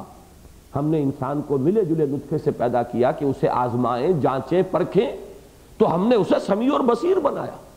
تو سمع اور بصر، ان السمع والبصر والفؤاد کل اولئک کان عنہ مسئولا. یہاں وہ جو چیز جمع کر دی، سمع اور بصر یہ خارجی، اور فؤاد وہ داخلی انسان کے اپنے اندر جو اس کا دل ہے. تو یہ دو چینلز بنے، ایک سمع اور بصر یا ایکسٹرنل سینسز سے outward observation of this universe, آفاقی اور جو بھی ارضی اور سماوی آیات ہیں. ایک اپنے اندر جھانکو، اپنے دل کو ٹٹولو. تو یہاں پر اب دیکھیے ان کو کیسے جمع کیا ہے. تبصرہ یہ ہے وہ باہر کے مشاہدے کے لیے کہ اگر تم ان چیزوں کو دیکھ کر اور دیکھتے رہنے کے عادی ہو کر ان کے اشاروں سے غافل ہو گئے ہو تو ہم تمہیں متوجہ کیے دیتے ہیں، تمہاری آنکھیں کھول دیتے ہیں، تمہیں توجہ دلا دیتے ہیں. غور کرو، کھول آنکھ، زمیں دیکھ، فلک دیکھ، فضا دیکھ. تبصرۃ و ذکرا، ذکرا وہ ہے کہ اندر سے جو تمہاری فطرت کے اندر مضمر ہیں چیزیں، ان کے اندر سے ابھار کر لانے کے لیے ہیں یہ آیات قرآنیہ. ان آیات قرآنیہ سے ایک طرف آیات آفاقیہ کی طرف اشارہ ہو گیا، اور ایک طرف تمہارے اپنے نفس کے اندر کی جو آیات ہیں، اس کا تعلق ذکرہ سے ہے، اس کا تعلق تبصرہ سے ہے. اب اس کی ایک مثال ہے جو مولانا روم نے دی ہے. یہ بڑے اونچے اور بڑے دقیق حقائق اور مضامین ہیں، اور یہ جان لیجئے کہ ان عمیق اور دقیق اور اعلیٰ حقائق و معارف سے صرف ہمارے صوفیاء نے بحث کی ہے. اس لیے کہ یہ قانون اور فقہ کا تو موضوع ہی نہیں ہے، یہ تو حکمت کا، فلسفے کا اس کا موضوع ہے.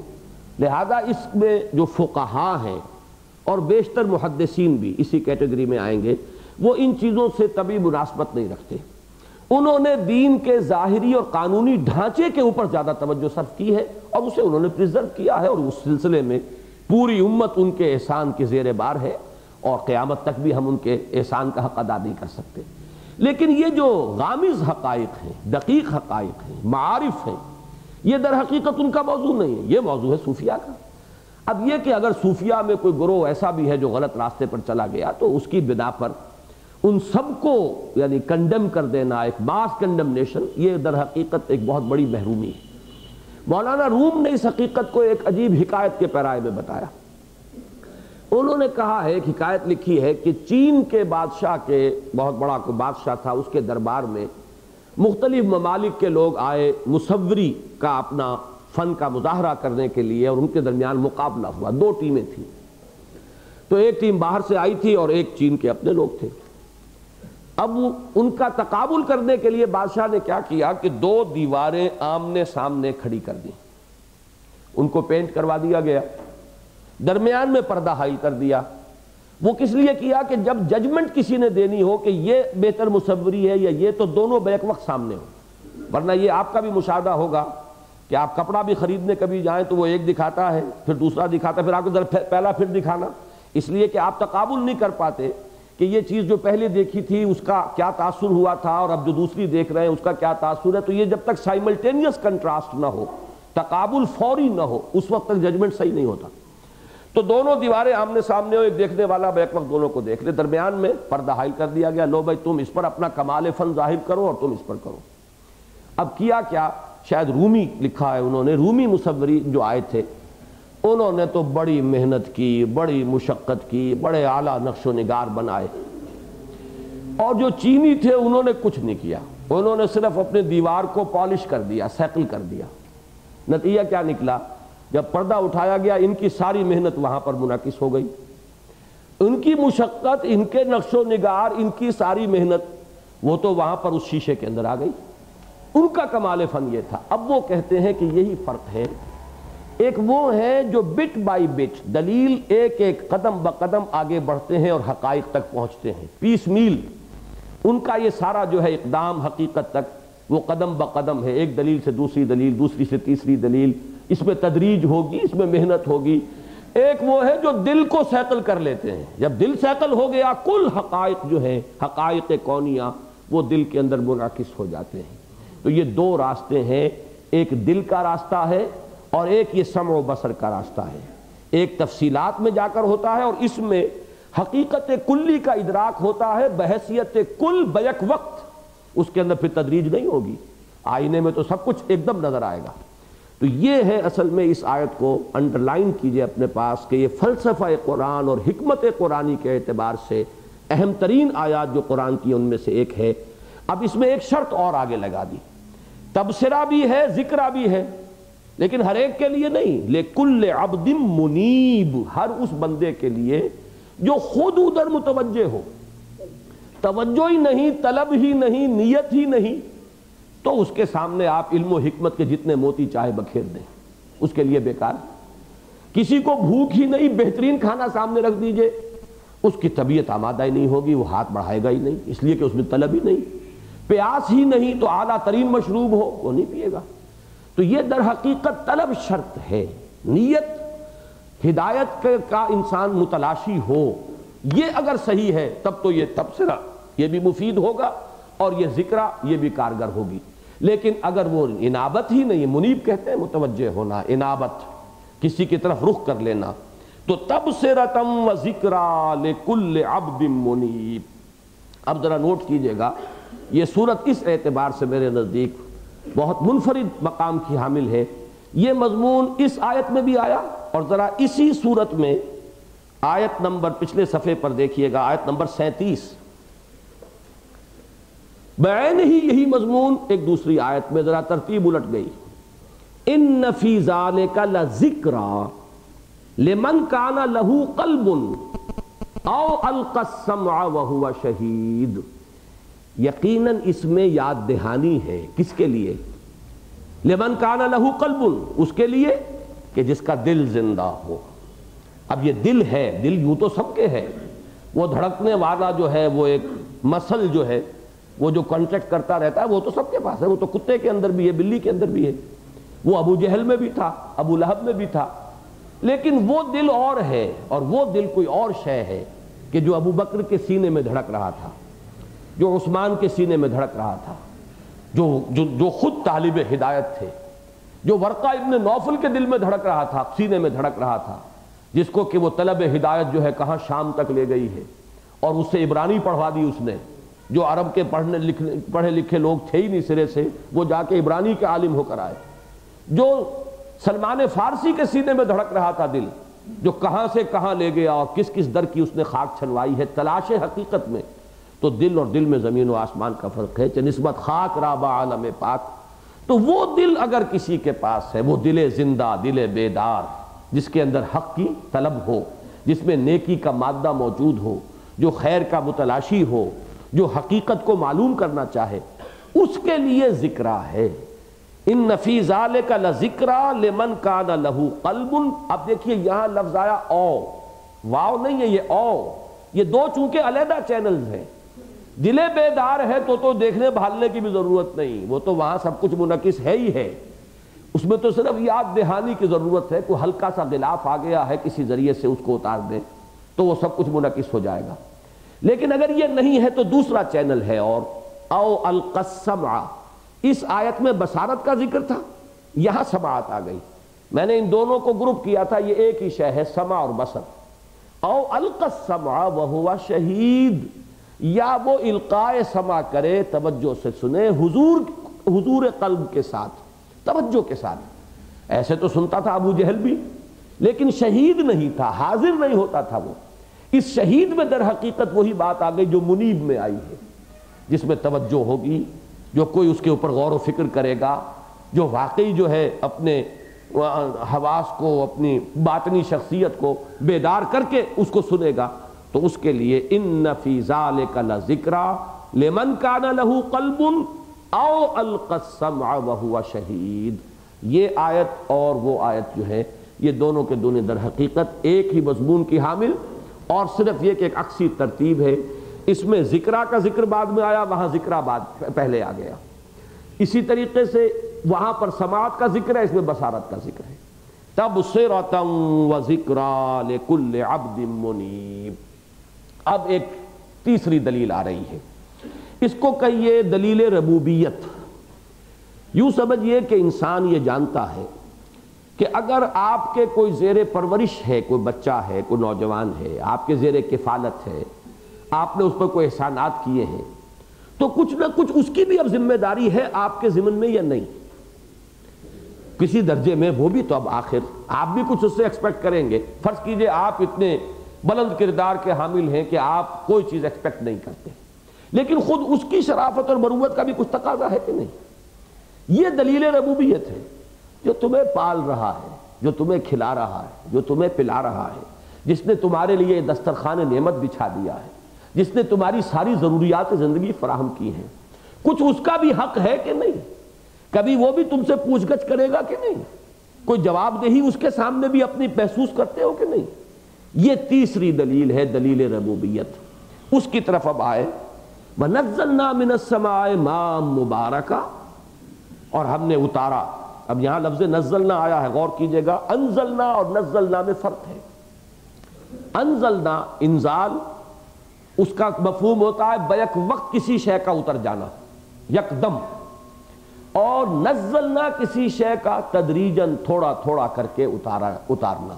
اب آپ کو معلوم ہے کہ بارش جو ہے اگر ٹورنشل رین جسے آپ کہتے ہیں، تیز ہو بہت، وہ اتنی مفید نہیں ہوتی فصلوں کے لیے، وہ تو بہا کر لے جائے گی، ہو سکتا ہے وہ پانی بھی جو ہے اتنی تیزی سے نکل جائے کہ جذب ہونے کا بھی اسے مناسب موقع زمین میں نہ ملے۔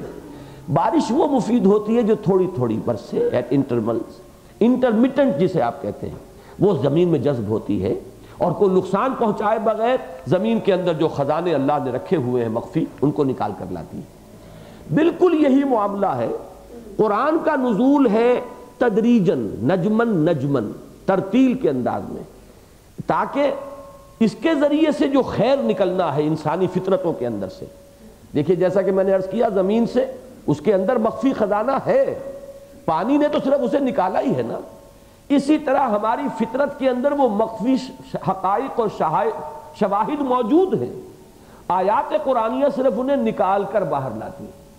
اس پہلو سے ایک مشابہت ہو گئی، اور جیسے کہ وہاں وہ ٹورنشل رین اتنی مفید نہیں ہے جتنی کہ انٹرمیٹنٹ اور ایک ہلکی بارش، اسی طریقے سے یہ تنزیل جو ہے قرآن کی، یہ در حقیقت انتہائی مفید ہے، تھوڑا تھوڑا کر کے اترنا۔ اسی لیے سورہ بنی اسرائیل میں فرمایا کہ ہم نے اس قرآن کو، ہم نے آپ کو پڑھ کر سنایا ہے، نزلناہ تنزیلا، ہم نے اس کو تنزیل کے طریقے پر، وَقُرْآنًا فَرَقْنَاهُ لِتَقْرَأَهُ عَلَى النَّاسِ عَلَى مُكْثٍ وَنَزَّلْنَاهُ تَنزِيلًا، اور ہم نے اس قرآن کو ٹکڑے ٹکڑے کر کے اتارا ہے تاکہ اے محمد آپ اسے لوگوں کو پڑھ کر سنائیں صلی اللہ علیہ وسلم، وقفے وقفے سے۔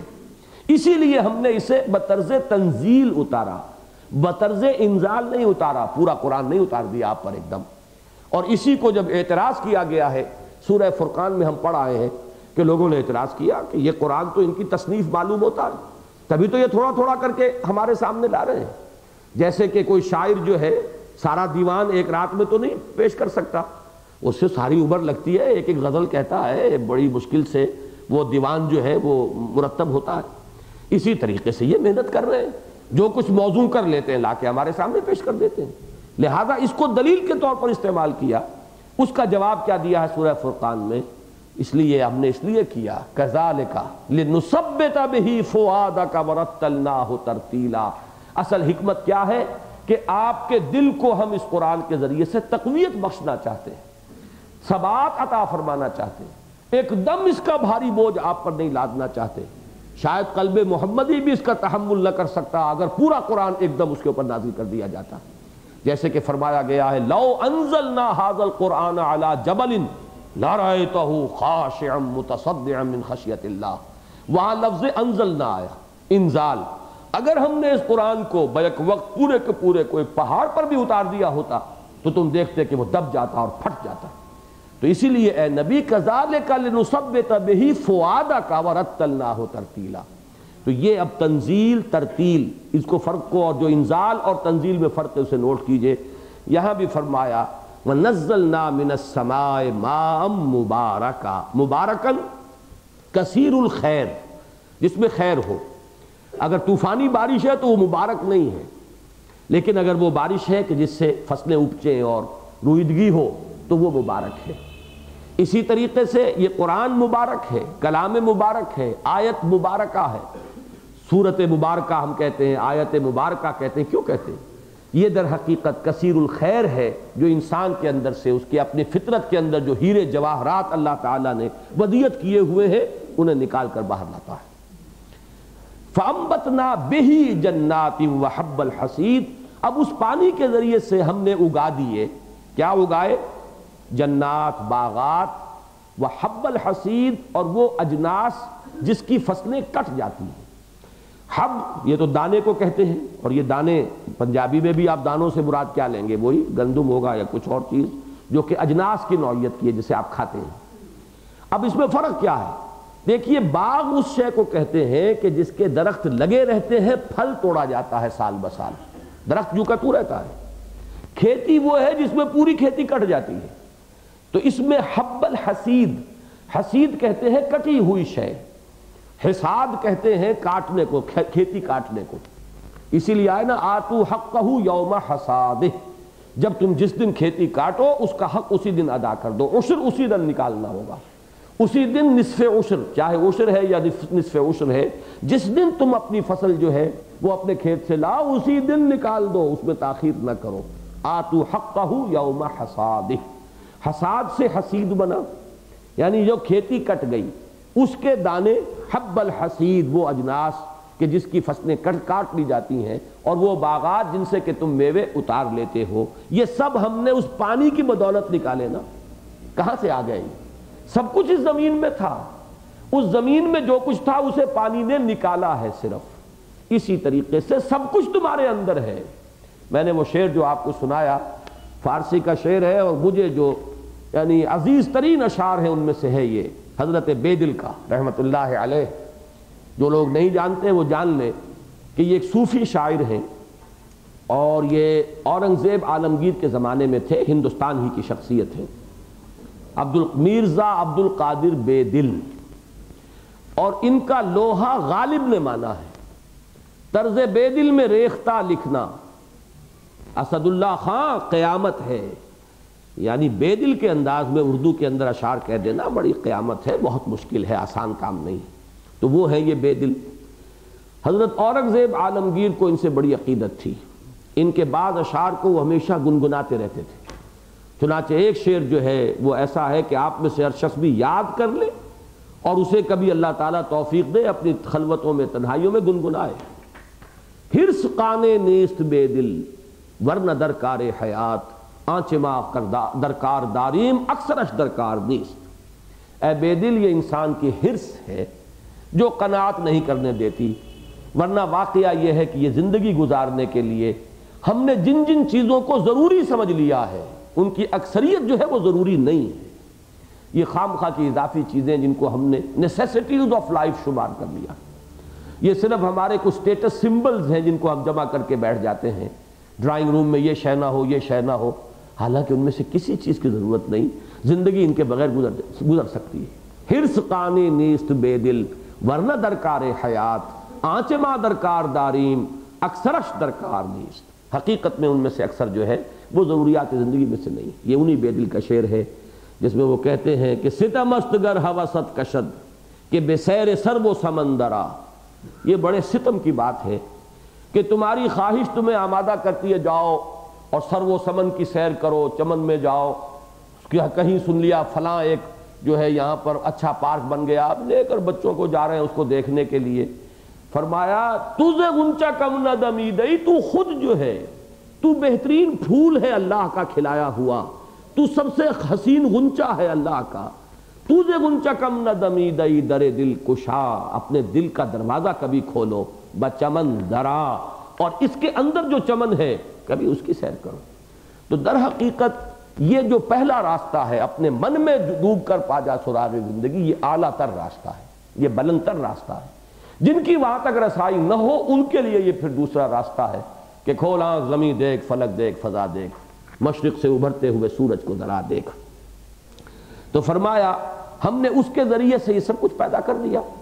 وَالنَّخْلَ بَاسِقَاتٍ لَهَا، اور ہم نے وہ کھجوریں، کھجور کے درخت وہ بنائے، وہ بھی اسی پانی سے، اسی زمین سے نکال دیے۔ باسقات کے دو ترجمے کیے گئے ہیں، طویل، چونکہ تمام درختوں میں یہ درخت جو ہے بہت اونچا ہے، اور باسقات کا ایک ترجمہ کیا گیا ہے حاملہ، یعنی گابھن، جیسے اونٹنی گابھن یا آپ کی بھینس گابھن ہو گئی، اسی طریقے سے جب اس کا گابھا کہلاتا ہے، وہ جب اس میں پھل آنے لگتا ہے تو وہ جو ایک گویا کہ اب وہ گابھن درخت ہے، اس کے اندر اب اس کا پھل جو ہے وہ پرورش پا چکا ہے اور ظاہر ہونے والا ہے۔ تو فرمایا یہ دونوں معنی جو ہے اس لفظ کے ہیں۔ وَالنَّخْلَ بَاسِقَاتٍ لَهَا، یہ طویل القامت کھجور کے درخت، یا یہ کہ وہ کہ جو اب فصل دینے کے لیے گویا کہ بالکل تیار ہے۔ جیسے آپ کی بھینس اب اگر بالکل آ گئی ہے آخری دنوں پر تو آپ منتظر رہتے ہیں کہ کب بیاہ جائے اور کب اس سے اب ہمارے ہاں دودھ کی نہریں بھی بہیں اور مکھن بھی ہو اور چھاچھ بھی ہو اور سب کچھ ہو۔ اسی طریقے سے آپ اس کاشتکار کا تصور کیجئے جو امید میں ہے کہ اب اس کا پھل آنے والا ہے اس درخت پر۔ باسقات لہا طلع نضید، اس کے خوشے ہوتے تہ بر تہ، منضود کا لفظ بھی قرآن میں آیا ہے اور نضید بھی، یہاں چونکہ وہی چل رہا ہے حفیظ عجیب، تو یہاں منضود نہیں آئے گا، یہاں نضید آئے گا، یہاں حسید آئے گا، محسود نہیں آئے گا۔ وہ اصل میں قوافی کا اور ایک ردم کا معاملہ ہے۔ طلع النضید، اس کا جو خوشہ ہے وہ تہ بر تہ، ایک کے اوپر دوسری کھجور، جیسے کہ کس نے بھر دی موتیوں سے خوشے گندم کی جیب۔ اقبال نے بھی بہت اعلیٰ اشعار کہے ہیں۔ کون ہے وہ جس نے گندم کے اس خوشے کے اندر کیسے کیسے دانے جو ہے کس طریقے سے ٹکا دیے ہیں؟ کبھی انار کا آپ نے اگر کھولا اور دیکھا ہو کس نے یہ موتی جڑے ہیں یہاں پر، کس خوبصورتی سے جڑے ہیں، انسان حیران رہ جاتا ہے اس کی صناعی پر، اس کی قدرت پر، اس کی بو قلبونی، اس کی رنگا رنگی، اس کے اندر جو بھی آپ کو تفاوت نظر آتا ہے، طرح طرح کے رنگا رنگ میوے ہم نے پیدا کیے۔ اب یہاں آیت آئی وہی جو جس طریقے سے تبصرۃ و ذکریٰ لکل عبد منیب، یہاں اب کیا فرمایا؟ رزقا للعباد۔ یہ سب کچھ ہم نے یہ کیا ہے، کیوں پیدا کیا؟ یہ ساری اگر لفظ محنت یا مشقت اللہ کے لیے اس کی شایان شان نہیں ہے، لیکن سمجھانے کے لیے کہہ رہا ہوں یہ سارا کھکھیڑ ہم نے کس لیے کیا؟ رزقا للعباد، اپنے بندوں کے لیے رزق پیدا کیا۔ اب جو رازق ہے سوچو اس کی طرف سے کوئی ذمہ داری بھی عائد ہوگی کہ نہیں؟ جو پالن ہار ہے اس کا کوئی حق ہوتا ہے کہ نہیں ہوتا؟ جو آپ کا مربی ہے کبھی وہ سرزنش بھی کرتا ہے کہ نہیں کرتا؟ کبھی وہ ڈانٹتا ہے کہ نہیں ڈانٹتا؟ تو تم سوچو کہ جواب دہی جو کسی کے زیر تربیت ہو، جو کسی کے ہاں پل رہا ہو، اس کا ایک رسپانسبلٹی، اکاؤنٹیبلٹی کا تعلق قائم ہو جاتا ہے مربی اور رازق کے ساتھ۔ یہی معاملہ ہے آخرت، اور کس شے کا نام ہے؟ تمہارا وہ رازق، تمہارا وہ پالن ہار، تمہارا وہ پروردگار تم سے ذرا حساب لے گا، ان نعمتوں کا حساب دینا پڑے گا، وہ اس کی جواب دہی کرنی پڑے گی۔ وہ جو ایک حدیث میں آیا ہے کہ لن تزول قدم ابن آدم کے دونوں قدم ہل نہیں سکیں گے اپنے مقام سے جبکہ وہ اس محاسبے کے کٹہرے میں کھڑا ہوگا، حتیٰ یسأل عن خمس، یہاں تک کہ 5 باتوں کا پورا حساب اس سے لے لیا جائے۔ عن عمر ہی فیما افلا، عمر کا حساب دو، 70 برس گزار کے آئے ہو وہ کہاں گوائے۔ وعن شباب ہی فیما ابلا، خاص طور پر وہ جوانی کا جو دور تھا، امنگوں کا دور، قوت کا دور، ولولوں کا دور، وہ کہاں گلائی۔ اور تیسرے اور چوتھا سوال وعن مالہ من این اکتسبہ وفیما انفقہ، مال کا حساب دو، پیسے کا کہاں سے کمایا تھا، حلال سے کہ حرام سے، خرچ کہاں کیا تھا، جائز میں کہ ناجائز میں۔ وعما عمل فیما علم، اور ذرا حساب دو جو علم حاصل کیا اس میں عمل کتنا کیا۔ 5 حساب لیے جائیں گے۔ یہ اللہ کی ربوبیت کا تقاضا ہے کہ وہ حساب لے۔ یہ ہے دلیل ربوبیت۔ اب اس کے ساتھ ہی جوڑ کر یہ قرآن کا خاص اسلوب ہے، مضمون کا ایک سیاق ہے، ایک طرف تو خاص رخ ہے اس کا، ساتھ ہی اس کا ایک آف شوٹ کہہ لیں، بائی پروڈکٹ کہہ لیں، لیکن اس خوبصورتی سے لاتا ہے قرآن کہ خود بخود انسان اسے قبول کر لیتا ہے۔ اب یہاں اصل میں تو دلیل ربوبیت تھی، ساتھ ایک وَأَحْيَيْنَا بِهِ بَلْدَةً مَيْتًا كَذَلِكَ الْخُرُوجُ، اور ہم نے اس پانی کے ذریعے سے مردہ زمین کو زندہ کر دیا کہ نہیں، اسی طرح تمہیں نکال لیں گے۔ اور کیا آپ نے ایک مشاہدہ ہے انسان کا کہ زمین مردہ پڑی ہوتی ہے، بے آب و گیا، زندگی کے کوئی آثار نہیں، جہاں کوئی ہریاول نہ ہو وہاں پرندہ کیا لینے آئے گا، جہاں حشرات الارض بھی نہیں ہوگے، وہ حشرات الارض ہوتے ہیں، پرندے آ کے ان کو چنتے ہیں، اگر کوئی بھی نہیں ہے تو زندگی کے کوئی آثار آپ کو نظر نہیں آئیں گے، بالکل ویران ایسا منظر ہے کہ جس میں زندگی کے کوئی آثار ہیں نہیں، کوئی حرکت نہیں، کہیں کوئی یعنی کسی درجے میں زندگی کی کوئی مظاہر موجود نہیں۔ بارش ہوئی، اب آپ دیکھتے ہیں کہ سبزہ ہے، ہریاول ہے، اب حشرات الارض بھی ہیں، کیڑے مکوڑے بھی ہیں، پرندے بھی آ گئے ہیں، یہ ساری زندگی ہی زندگی۔ مجھے جب بھی یہ مضمون آتا ہے تو جگر کا وہ شعر یاد آ جاتا ہے کہ رگوں میں بھی کبھی صحبا ہی صحبا رقص کرتی تھی، مگر اب زندگی ہی زندگی ہے موجزن ساقی۔ یہ ان کا ساقی نامہ ہے جبکہ توبہ کر چکے تھے شراب نوشی سے، اس کے بعد جو پاکیزہ ساقی نامہ انہوں نے کہا ہے وہ یہ ہے۔ اور اس کا آخری شعر تو مجھے بہت ہی پسند ہے، نہ لا وشواس دل میں جو ہے تیرے دیکھنے والے، سرے مقتل بھی دیکھیں گے چمن اندر چمن ساقی۔ انسان پہ جب یہ ایمان کی رمق پیدا ہو جائے تو پھر وہ موت سے نہیں ڈرتا، بلکہ یہ کہ وہاں اسے بلکہ جگری کے اس دور کی شاعری جو بڑی پاکیزہ شاعری ہے، اسی دور کا یہ شعر بھی ہے کہ جو حق کی خاطر جیتے ہیں مرنے سے کہیں ڈرتے ہیں جگر، جب وقت شہادت آتا ہے دل سینوں میں رقصاں ہوتے ہیں۔ یہ ہے ان کی وہ آخری دور کی شاعری۔ تو اسی میں وہ مصرع جو ہے کہ مگر اب زندگی ہی زندگی ہے موجزن ساقی۔ پہلے بالکل ایک مردنی چھائی ہوئی تھی، ایک موت کا سا منظر تھا، ویرانی تھی، بارش ہوئی، ہریاول، چہل پہل، حرکت برکت، زندگی کے مظاہر آثار، تو تم ہر سال دیکھتے ہو کہ یہ ہوتا ہے، اور تمہیں اس میں تعجب ہے کہ تم مر جاؤ گے اور مٹی میں مٹی ہو کر مل جاؤ گے تو تمہیں نکال لیا جائے گا۔ وَأَحْيَيْنَا بِهِ بَلْدَةً مَيْتًا، ہم تمہاری نگاہوں کے سامنے مردہ زمین کو زندہ کرتے ہیں، ہر سال کرتے ہیں، سال میں 2 بار کرتے ہیں، کہیں کہیں آپ کھیتوں میں 3 فصلیں لے جاتے ہیں، 3 مرتبہ یہ سائیکل ریپیٹ ہو رہی ہے، کھیتی کٹ جاتی ہے، فصل آپ اٹھا لیتے ہیں، کیا منظر ہوتا ہے وہاں، ایک ویرانی ہے، دشت کو دیکھ کے گھر یاد آیا، کوئی ویرانی سی ویرانی ہے، اور پھر وہی فصل جب لہلہا رہی ہوتی ہے، چند مہینوں کے بعد وہاں زندگی ہی زندگی ہے موجزن ساقی۔ یہ تمہاری نگاہوں کے سامنے جو خالق یہ کر رہا ہے، اس کے لیے یہ کیسے ناممکن ہو گیا کہ وہ تمہیں مرنے کے بعد، جبکہ زمین اب دیکھیے بڑی مناسبت ہے، تم بھی زمین ہی میں جاؤ گے نا، جاؤ گے کہاں، یہی زمین تمہیں محفوظ رکھے گی، اسی میں تم دفن ہوگے، مٹی ہو جاؤ، جائے گی مٹی کہاں، اسی زمین میں رہے گی، جیسے اس میں سے ہم کھیتی ابار لیتے ہیں ایسے تمہیں نکال لیں، کذالک الخروج۔ اب اس کے بعد ہے جس کو کہتے ہیں تاریخی دلیل، ہسٹوریکل ایک آرگیومنٹ، وہ کیا ہے؟ اب یہ چونکہ ابتدائی مکیات ہیں، ان میں سابق اقوام کا ذکر آپ دیکھیں گے 2-3 آیتوں کے اندر پورا سمیٹ لیا گیا، اور اس میں ترتیب زمانی بھی نہیں ہے۔ ترتیب زمانی جو ہے وہ آپ کو ملے گی مثلا سورہ اعراف، طویل ترین سورت ہے، اس کے اندر ملے گی، 24 رکوع ہیں، حضرت نوح کا ذکر، پھر حضرت ہود، پھر حضرت صالح، پھر حضرت لوط، پھر حضرت شعیب، پھر حضرت موسیٰ، یہ ترتیب زمانی ہے۔ یہ 6 اقوام وہ ہے قرآن مجید میں جن کا بار بار ذکر آتا ہے کہ ان کی طرف اللہ نے رسول بھیجے، انہوں نے یہی انذار کیا، اسی طرح خبردار کیا، اسی طرح آنکھیں کھولنے کی کوشش کی، لیکن کچھ لوگ جو ہیں وہ آنکھیں بند کیے رہنے پر مصر رہے، فسق و فجور پر پوری ڈھٹائی کے ساتھ وہ گامزن رہے، نتیجہ یہ ہوا کہ قومیں ہلاک کر دی گئی۔ اچھا، اس سے یہ بھی نہ سمجھیے کہ یہی 6 قومیں ہیں جو ہلاک کی گئیں، دنیا میں ہر گوشے میں رسول آئے ہیں، لیکن قرآن مجید میں ان کا ذکر نہیں ہے۔ وَرُسُلًا قَدْ قَصَصْنَاهُمْ عَلَيْكَ وَرُسُلًا لَمْ نَقْصُصْهُمْ عَلَيْكَ، اے نبی ایسے بھی رسول ہیں جن کا کہ ہم نے آپ کو حال بتایا ہے، سنایا ہے، اور ایسے بھی بہت سے ہیں جن کا حال ہم نے آپ کو نہیں سنایا۔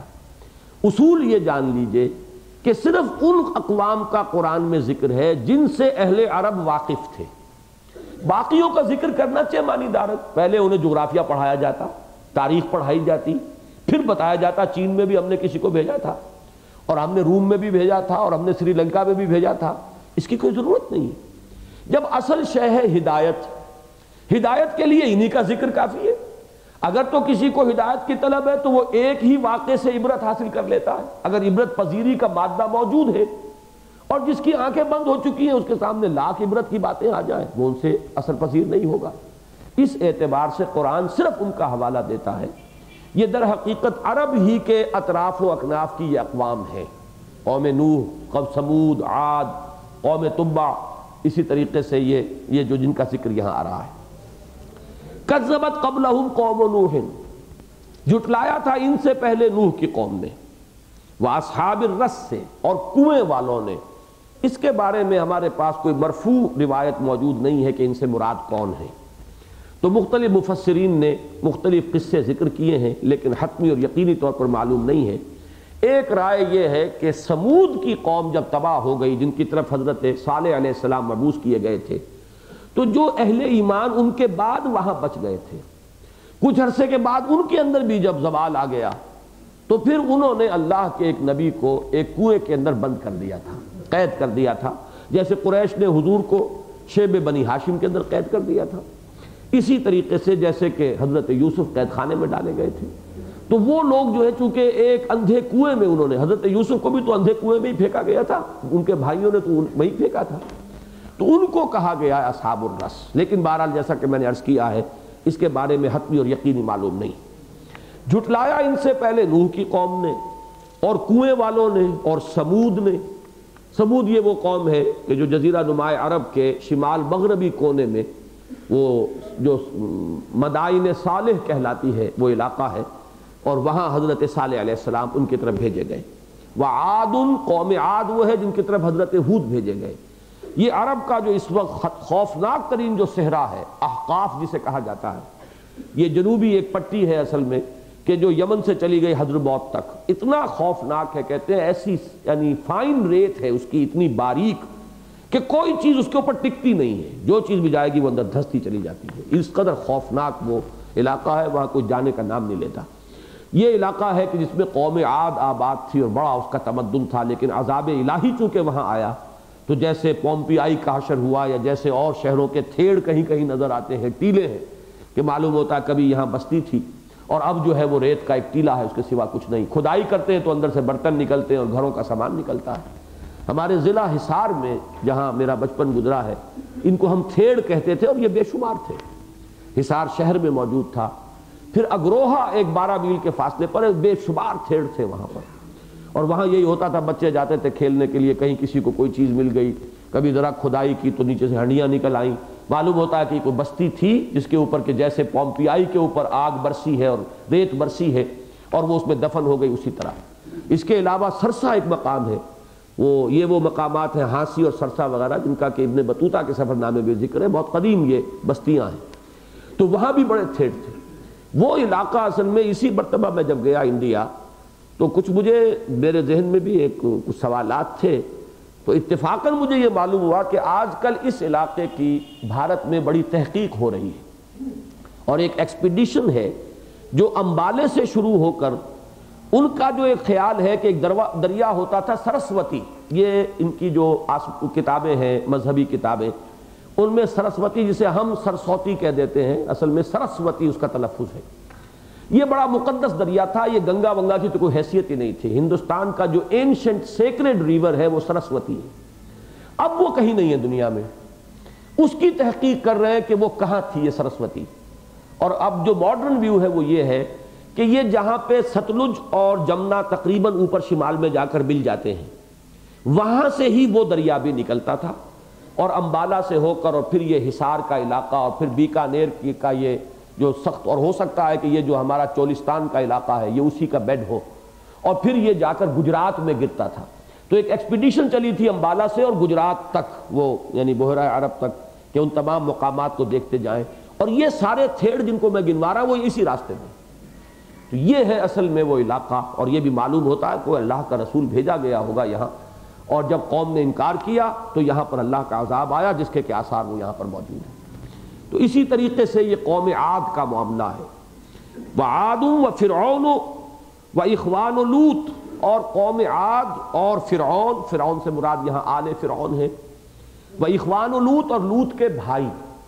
بھائی کس معنی میں کہا گیا ہے؟ بڑا پیارا قول ہے اس میں کہ چونکہ حضرت لوط علیہ السلام نے شادی کر لی تھی اس قوم نے، یہ دو بستیاں ہیں سدوم اور عامورہ کی بستیاں، دو شہر تھے بڑے آباد، بڑے گنجان، بڑے خوشحال، لیکن اس قوم کے اندر شرک کے علاوہ وہ ایک برائی جو اب مشہور ہو گئی ہے، عمل قوم لوط۔ تو یہ لواطت، یہ لفظ استعمال ہمیں نہیں کرنا چاہیے، لوط تو حضرت لوط کا نام ہے، اس کے حوالے سے اتنی بری شے کو منسوب کرنا یہ بہت بڑی جسارت ہے، اور بہت یعنی ایک اللہ کے جلیل القدر نبی اور پیغمبر کی شان میں گستاخی ہے۔ تو کہا بھی جائے تو اسے عمل قوم لوط کہا جائے کہ لوط کی قوم کا عمل، لیکن لواطت کا لفظ استعمال کر دینا تو در حقیقت شخصاً لوط کے ساتھ اس فعل کا یا اس لفظ کا تعلق ہو جاتا ہے، جو بہت بڑی غلط حرکت ہے جو ہم لوگ کرتے ہیں بے سمجھے بوجھے۔ بہرحال ان پر پھر اللہ کا عذاب آیا ہے۔ اس قوم میں انہوں نے شادی کر لی تھی، اور وہی ان کی بیوی تھی جس نے غداری کی ہے ان سے اور خیانت کی، اور وہ پھر رہ گئی تھی اپنی قوم ہی کے ساتھ ہلاک ہوئی، اور عذاب اس پر بھی نازل ہوا۔ قرآن مجید میں اس کا بار بار ذکر آتا ہے۔ یہ میں عرض کر چکا ہوں شروع میں حرف قاف کا جب ذکر کر رہا تھا کہ یہ اخوان و لوط صرف ایک مرتبہ آیا ہے قرآن میں، ورنہ قوم لوط آیا ہے۔ یہاں پہ کیوں آیا ہے اس میں وہ رشاد خلیفہ کی بات میں عرض کر چکا ہوں کہ یہاں جو ہے اس نے مجھے خاصا اپیل کیا ہے کہ کم سے کم اس مقام پر اس کی دلیل بڑی وزنی ہے، اس لیے کہ اگر یہاں قوم کا لفظ آتا، قاف ایک اور استعمال ہو جاتا، وہ 58 قاف ہو جاتے اس سورہ مبارکہ میں، اور وہ 19 کا ملٹیپل نہ رہتا۔ یہ بڑی ایک کنونسنگ سی شہادت ہے۔ افعینا بالخلق الاول، اب دیکھیے پھر ایک اذعانی دلیل آ رہی ہے۔ یہ دلیل کیا تھی؟ یہ تاریخی دلیل تھی کہ جتنی قوموں نے آخرت کا انکار کیا اور رسولوں کا انکار کیا، ان کا حشر تمہیں معلوم ہے، جانتے ہو کہ نہیں؟ کیا ہوا قوم نوح کے ساتھ؟ اب ان کے قصے، ان کے اشعار میں، ان کے خطبات میں ان کا ذکر ہوتا تھا، یہ واقف تھے، لہذا تفصیل میں جانے کی ضرورت نہیں، اشارہ کافی ہے، جیسے آسمان کو دکھا دیا بس۔ وَأَصْحَابُ الْأَيْكَةِ وَقَوْمُ تُبَّعٍ، اور بن والے، یہ بن والے اصل میں حضرت شعیب کی قوم جو ہے ان کے لیے لفظ آتا ہے، مدین، ان کے لیے بن، چونکہ بہت سرسبز و شاداب علاقہ تھا اور جنگلات تھے وہاں پر، نیچرل جنگلات، تو اصحاب الایکۃ و قوم تبع، تبع جو ہے یہ اصل میں لقب تھا یمن کے بادشاہوں کا، جیسے مصر کے بادشاہ فرعون، فرعون کسی ایک شخص کا نام نہیں تھا بلکہ وہ تو ایک ڈائنیسٹی ہے، فراعنہ، تو فرعون ہر ایک فرعون ہے اس میں سے۔ اسی طریقے سے نمرود جو ہے یہ بھی کوئی نام نہیں ہے، یہ بھی ایک لقب ہے، جیسے کسرا کوئی نام نہیں ہے، جیسے قیصر کوئی نام نہیں ہے۔ اب قیصر روم وہ ایک کے بعد دوسرا، اسی طریقے سے یہ تبابعہ کہلاتے ہیں فراعنہ کے وزن پر، تبع اس کا واحد ہے، یہ یمن کا بادشاہ تھا۔ تو ان کا قوموں کا ذکر کیا ہے، کل کذب الرسل فحق وعید، ان سب نے جھٹلایا رسولوں کو تو مستحق ہو گئے وعدے کے، وعدہ نہیں وعید کے۔ وعدہ اور وعید میں فرق یہ ہے، دونوں ایک ہی، اس کا اصل حروف اصلی ایک ہی ہے۔ وعدہ کسی اچھی بات کے وعدے کے لیے آتا ہے، وعید کسی دھمکی کے لیے آتا ہے، دونوں کا تعلق تو مستقبل سے ہی ہے۔ اگر یہ کرو گے تو یہ اجر ملے گا، یہ وعدہ ہے، اگر یہ نہیں کرو گے یا اگر غلط حرکت کرو گے تو یہ سزا ملے گی، یہ وعید ہے۔ تو عذاب کی وعید، یہ دو عذابوں کی وعیدیں تمام رسول ہمیشہ دیتے آئے کہ اگر تم اس راستے پر نہیں آؤ گے جو ہم تمہارے سامنے رکھ رہے ہیں تو ایک تو عذاب آخرت کا ہے، جہنم میں جھونک دیے جاؤ گے، ایک وعید تو یہ ہے، اور ایک وعید یہ ہے کہ دنیا میں بھی تم پر عذاب آئے گا، اس لیے کہ اللہ رسولوں کو بھیجنے کے بعد پھر مزید رعایت نہیں دیتا تھا۔ رسول آ جائے اور حق مبرہن ہو جائے، بالکل حق ان کے سامنے واضح ہو کر آ جائے، اب بھی اگر قبول نہیں کر رہے تو اس کا مطلب یہ کہ ان میں قبولیت کا مادہ رہا ہی نہیں، ان کے غلاف اتنے مضبوط ہو گئے ہیں کہ اب کسی طریقے سے ان کے دلوں کے ان غلافوں کو ہٹانا ممکن ہی نہیں۔ تو گویا کہ اب یہ اس کوڑے کرکٹ کے ڈھیر کے مانند ہے کہ جس کو جمع کر کے آگ دکھا دی جاتی ہے، اس لیے کہ وہ اب ہر شرف انسانیت سے محروم ہو چکے ہیں۔ تو یہ دو وعیدیں ہوتی تھی ہر رسول کی ایک آخرت سے متعلق عذاب جہنم، ایک دنیا میں عذاب استیصال، عذاب ہلاکت. تو حق کا وعید، حق کا یہاں ترجمہ ہم کریں گے مستحق ہو گئے. مستحق وہی اصل حروف وہی ہے، ہا قاف قاف. اور حق وہ شے ہے جو واجب ہو جائے، حق وہ شے ہے جو حقیقی اور واقعی ہو. تو یہ مختلف اس کے معنی ہے. فحق کا وعید تو وہ ہماری وعید کے مستحق ہو گئے. افعینا بالخلق الاول، تو کیا ہم عاجز آ چکے ہیں پہلی مرتبہ کے بنانے سے، یا کیا ہم عاجز رہے پہلی مرتبہ کے بنانے سے؟ اب یہ دونوں ترجمے اس کے ہوں گے. یعنی یہ کہ پہلی مرتبہ کا بنانا تمہارے سامنے ہے، یہ ساری کائنات ہم نے بنائی کہ نہیں بنائی؟ کیا ہم عاجز رہے؟ کیا ہماری اس صنائی میں کوئی نقص نظر آیا؟ کیا کہیں کوئی کوتاہی کی نشاندہی کر سکتے ہو؟ کہیں کوئی غلطی بتا سکتے ہو؟ تو ہم عاجز تو نہیں ہے نا. ہم تو بلا قادرین علی ان نسوی بنانا، ہم تو قادر ہیں. یہ کائنات کا ذرہ ذرہ کس بات کی گواہی دے رہا ہے؟ ہمارے عجز کی گواہی دے رہا ہے یا ہماری قدرت کی گواہی دے رہا ہے؟ اب اسی میں لطیف معنی پیدا ہو گئے. جب اتنی بڑی وسیع اور اس کائنات سے ہم عاجز نہیں آئے، ہم نے اس کو بنا دیا، تمہاری نگاہوں کے سامنے ہے، تو کیا اب ہم عاجز آ گئے ہیں؟ افعینا بالخلق الاول. سورہ قیامہ بھی اسی قسم کے سوال پر ختم ہوتی ہے. کیا وہ ہستی الیس ذالک بقادر علی ان یحیی الموتى، کیا وہ ہستی اس پر قادر نہ ہوگی کہ وہ مردے کو زندہ کر دے؟ عدم محض سے کسی شے کو پیدا کرنا زیادہ مشکل ہے، یا کچھ اجزاء منتشر ہو گئے ان کو جمع کر کے کھڑا کر دینا مشکل ہے؟ پہلے ہم نے عدم محض سے پیدا کیا، اب تو پھر بھی تم بھی مانتے ہو کہ اجزاء کہیں نہ کہیں ہوں گے، اب تو ان کو صرف جمع ہی کرنا ہے. پہلے تو تم معدوم محض تھے اور ہم نے تمہیں پیدا کیا. اسی طریقے سے کسی بھی کام کا پہلے مرتبہ کرنا مشکل ہوتا ہے یا دوسری مرتبہ کرنا مشکل ہوتا ہے؟ غور کیجئے. ہر شخص جانے گا کہ پہلی مرتبہ کسی کام کا کرنا مشکل ہے، دوسری مرتبہ تو آسان ہو گیا. ایک مرتبہ آدمی کر چکا، لہذا دوسری مرتبہ اس کا اعادہ جس کو کہتے ہیں وہ تو آسان ہے، مشکل نہیں ہوتا. یہ دلائل ہیں بڑے فطری دلائل، یہ منطقی دلائل نہیں ہے. یہ دلائل ہے کہ جن کو انسان کا دل قبول کرتا ہے کہ ہاں بات صحیح ہے، اور دل قبول کر رہا ہوتا ہے چاہے کسی ابو جہل کی گردن انکار میں ہل رہی ہو، لیکن دل اس کا اس وقت مان رہا ہوتا ہے کہ بات صحیح ہے. اسی لیے وہ کفر اور تکذیب، یہ دو مرحلے میں نے علیحدہ علیحدہ آپ کو بتائے. افعینا بالخلق الاول بل ہم فی لبس من خلق جدید، ہم تو عاجز نہیں آئے ہیں، البتہ ان کو التباس ہو گیا ہے، یہ گھپلے میں پڑ گئے ہیں، ان کو جو ہے ایک خلجان لاحق ہو گیا ہے. لبسا لباس کہتے ہیں جو ہمارے جسم کو ڈھانپ لے. اسی طریقے سے ہر وہ شے جو آپ کے شعور کو ڈھانپ لے وہ گویا کہ آپ کا معنوی لباس بن گیا. ان کے شعور، ان کے فہم، ان کے ضمیر، ان کے دل پر غلاف پڑ گئے ہیں، یہ بات ہے. ورنہ یہ کہ ذرا سوچیں تو یہ دو اور دو چار کی طرح کی بات ہے کہ جس نے یہ سب کچھ بنایا وہ اب بھی بنانے پر قادر ہے، جس نے پہلی مرتبہ بنایا وہ دوسری مرتبہ بلکہ زیادہ آسان طور سے اس کو بنا سکتا ہے.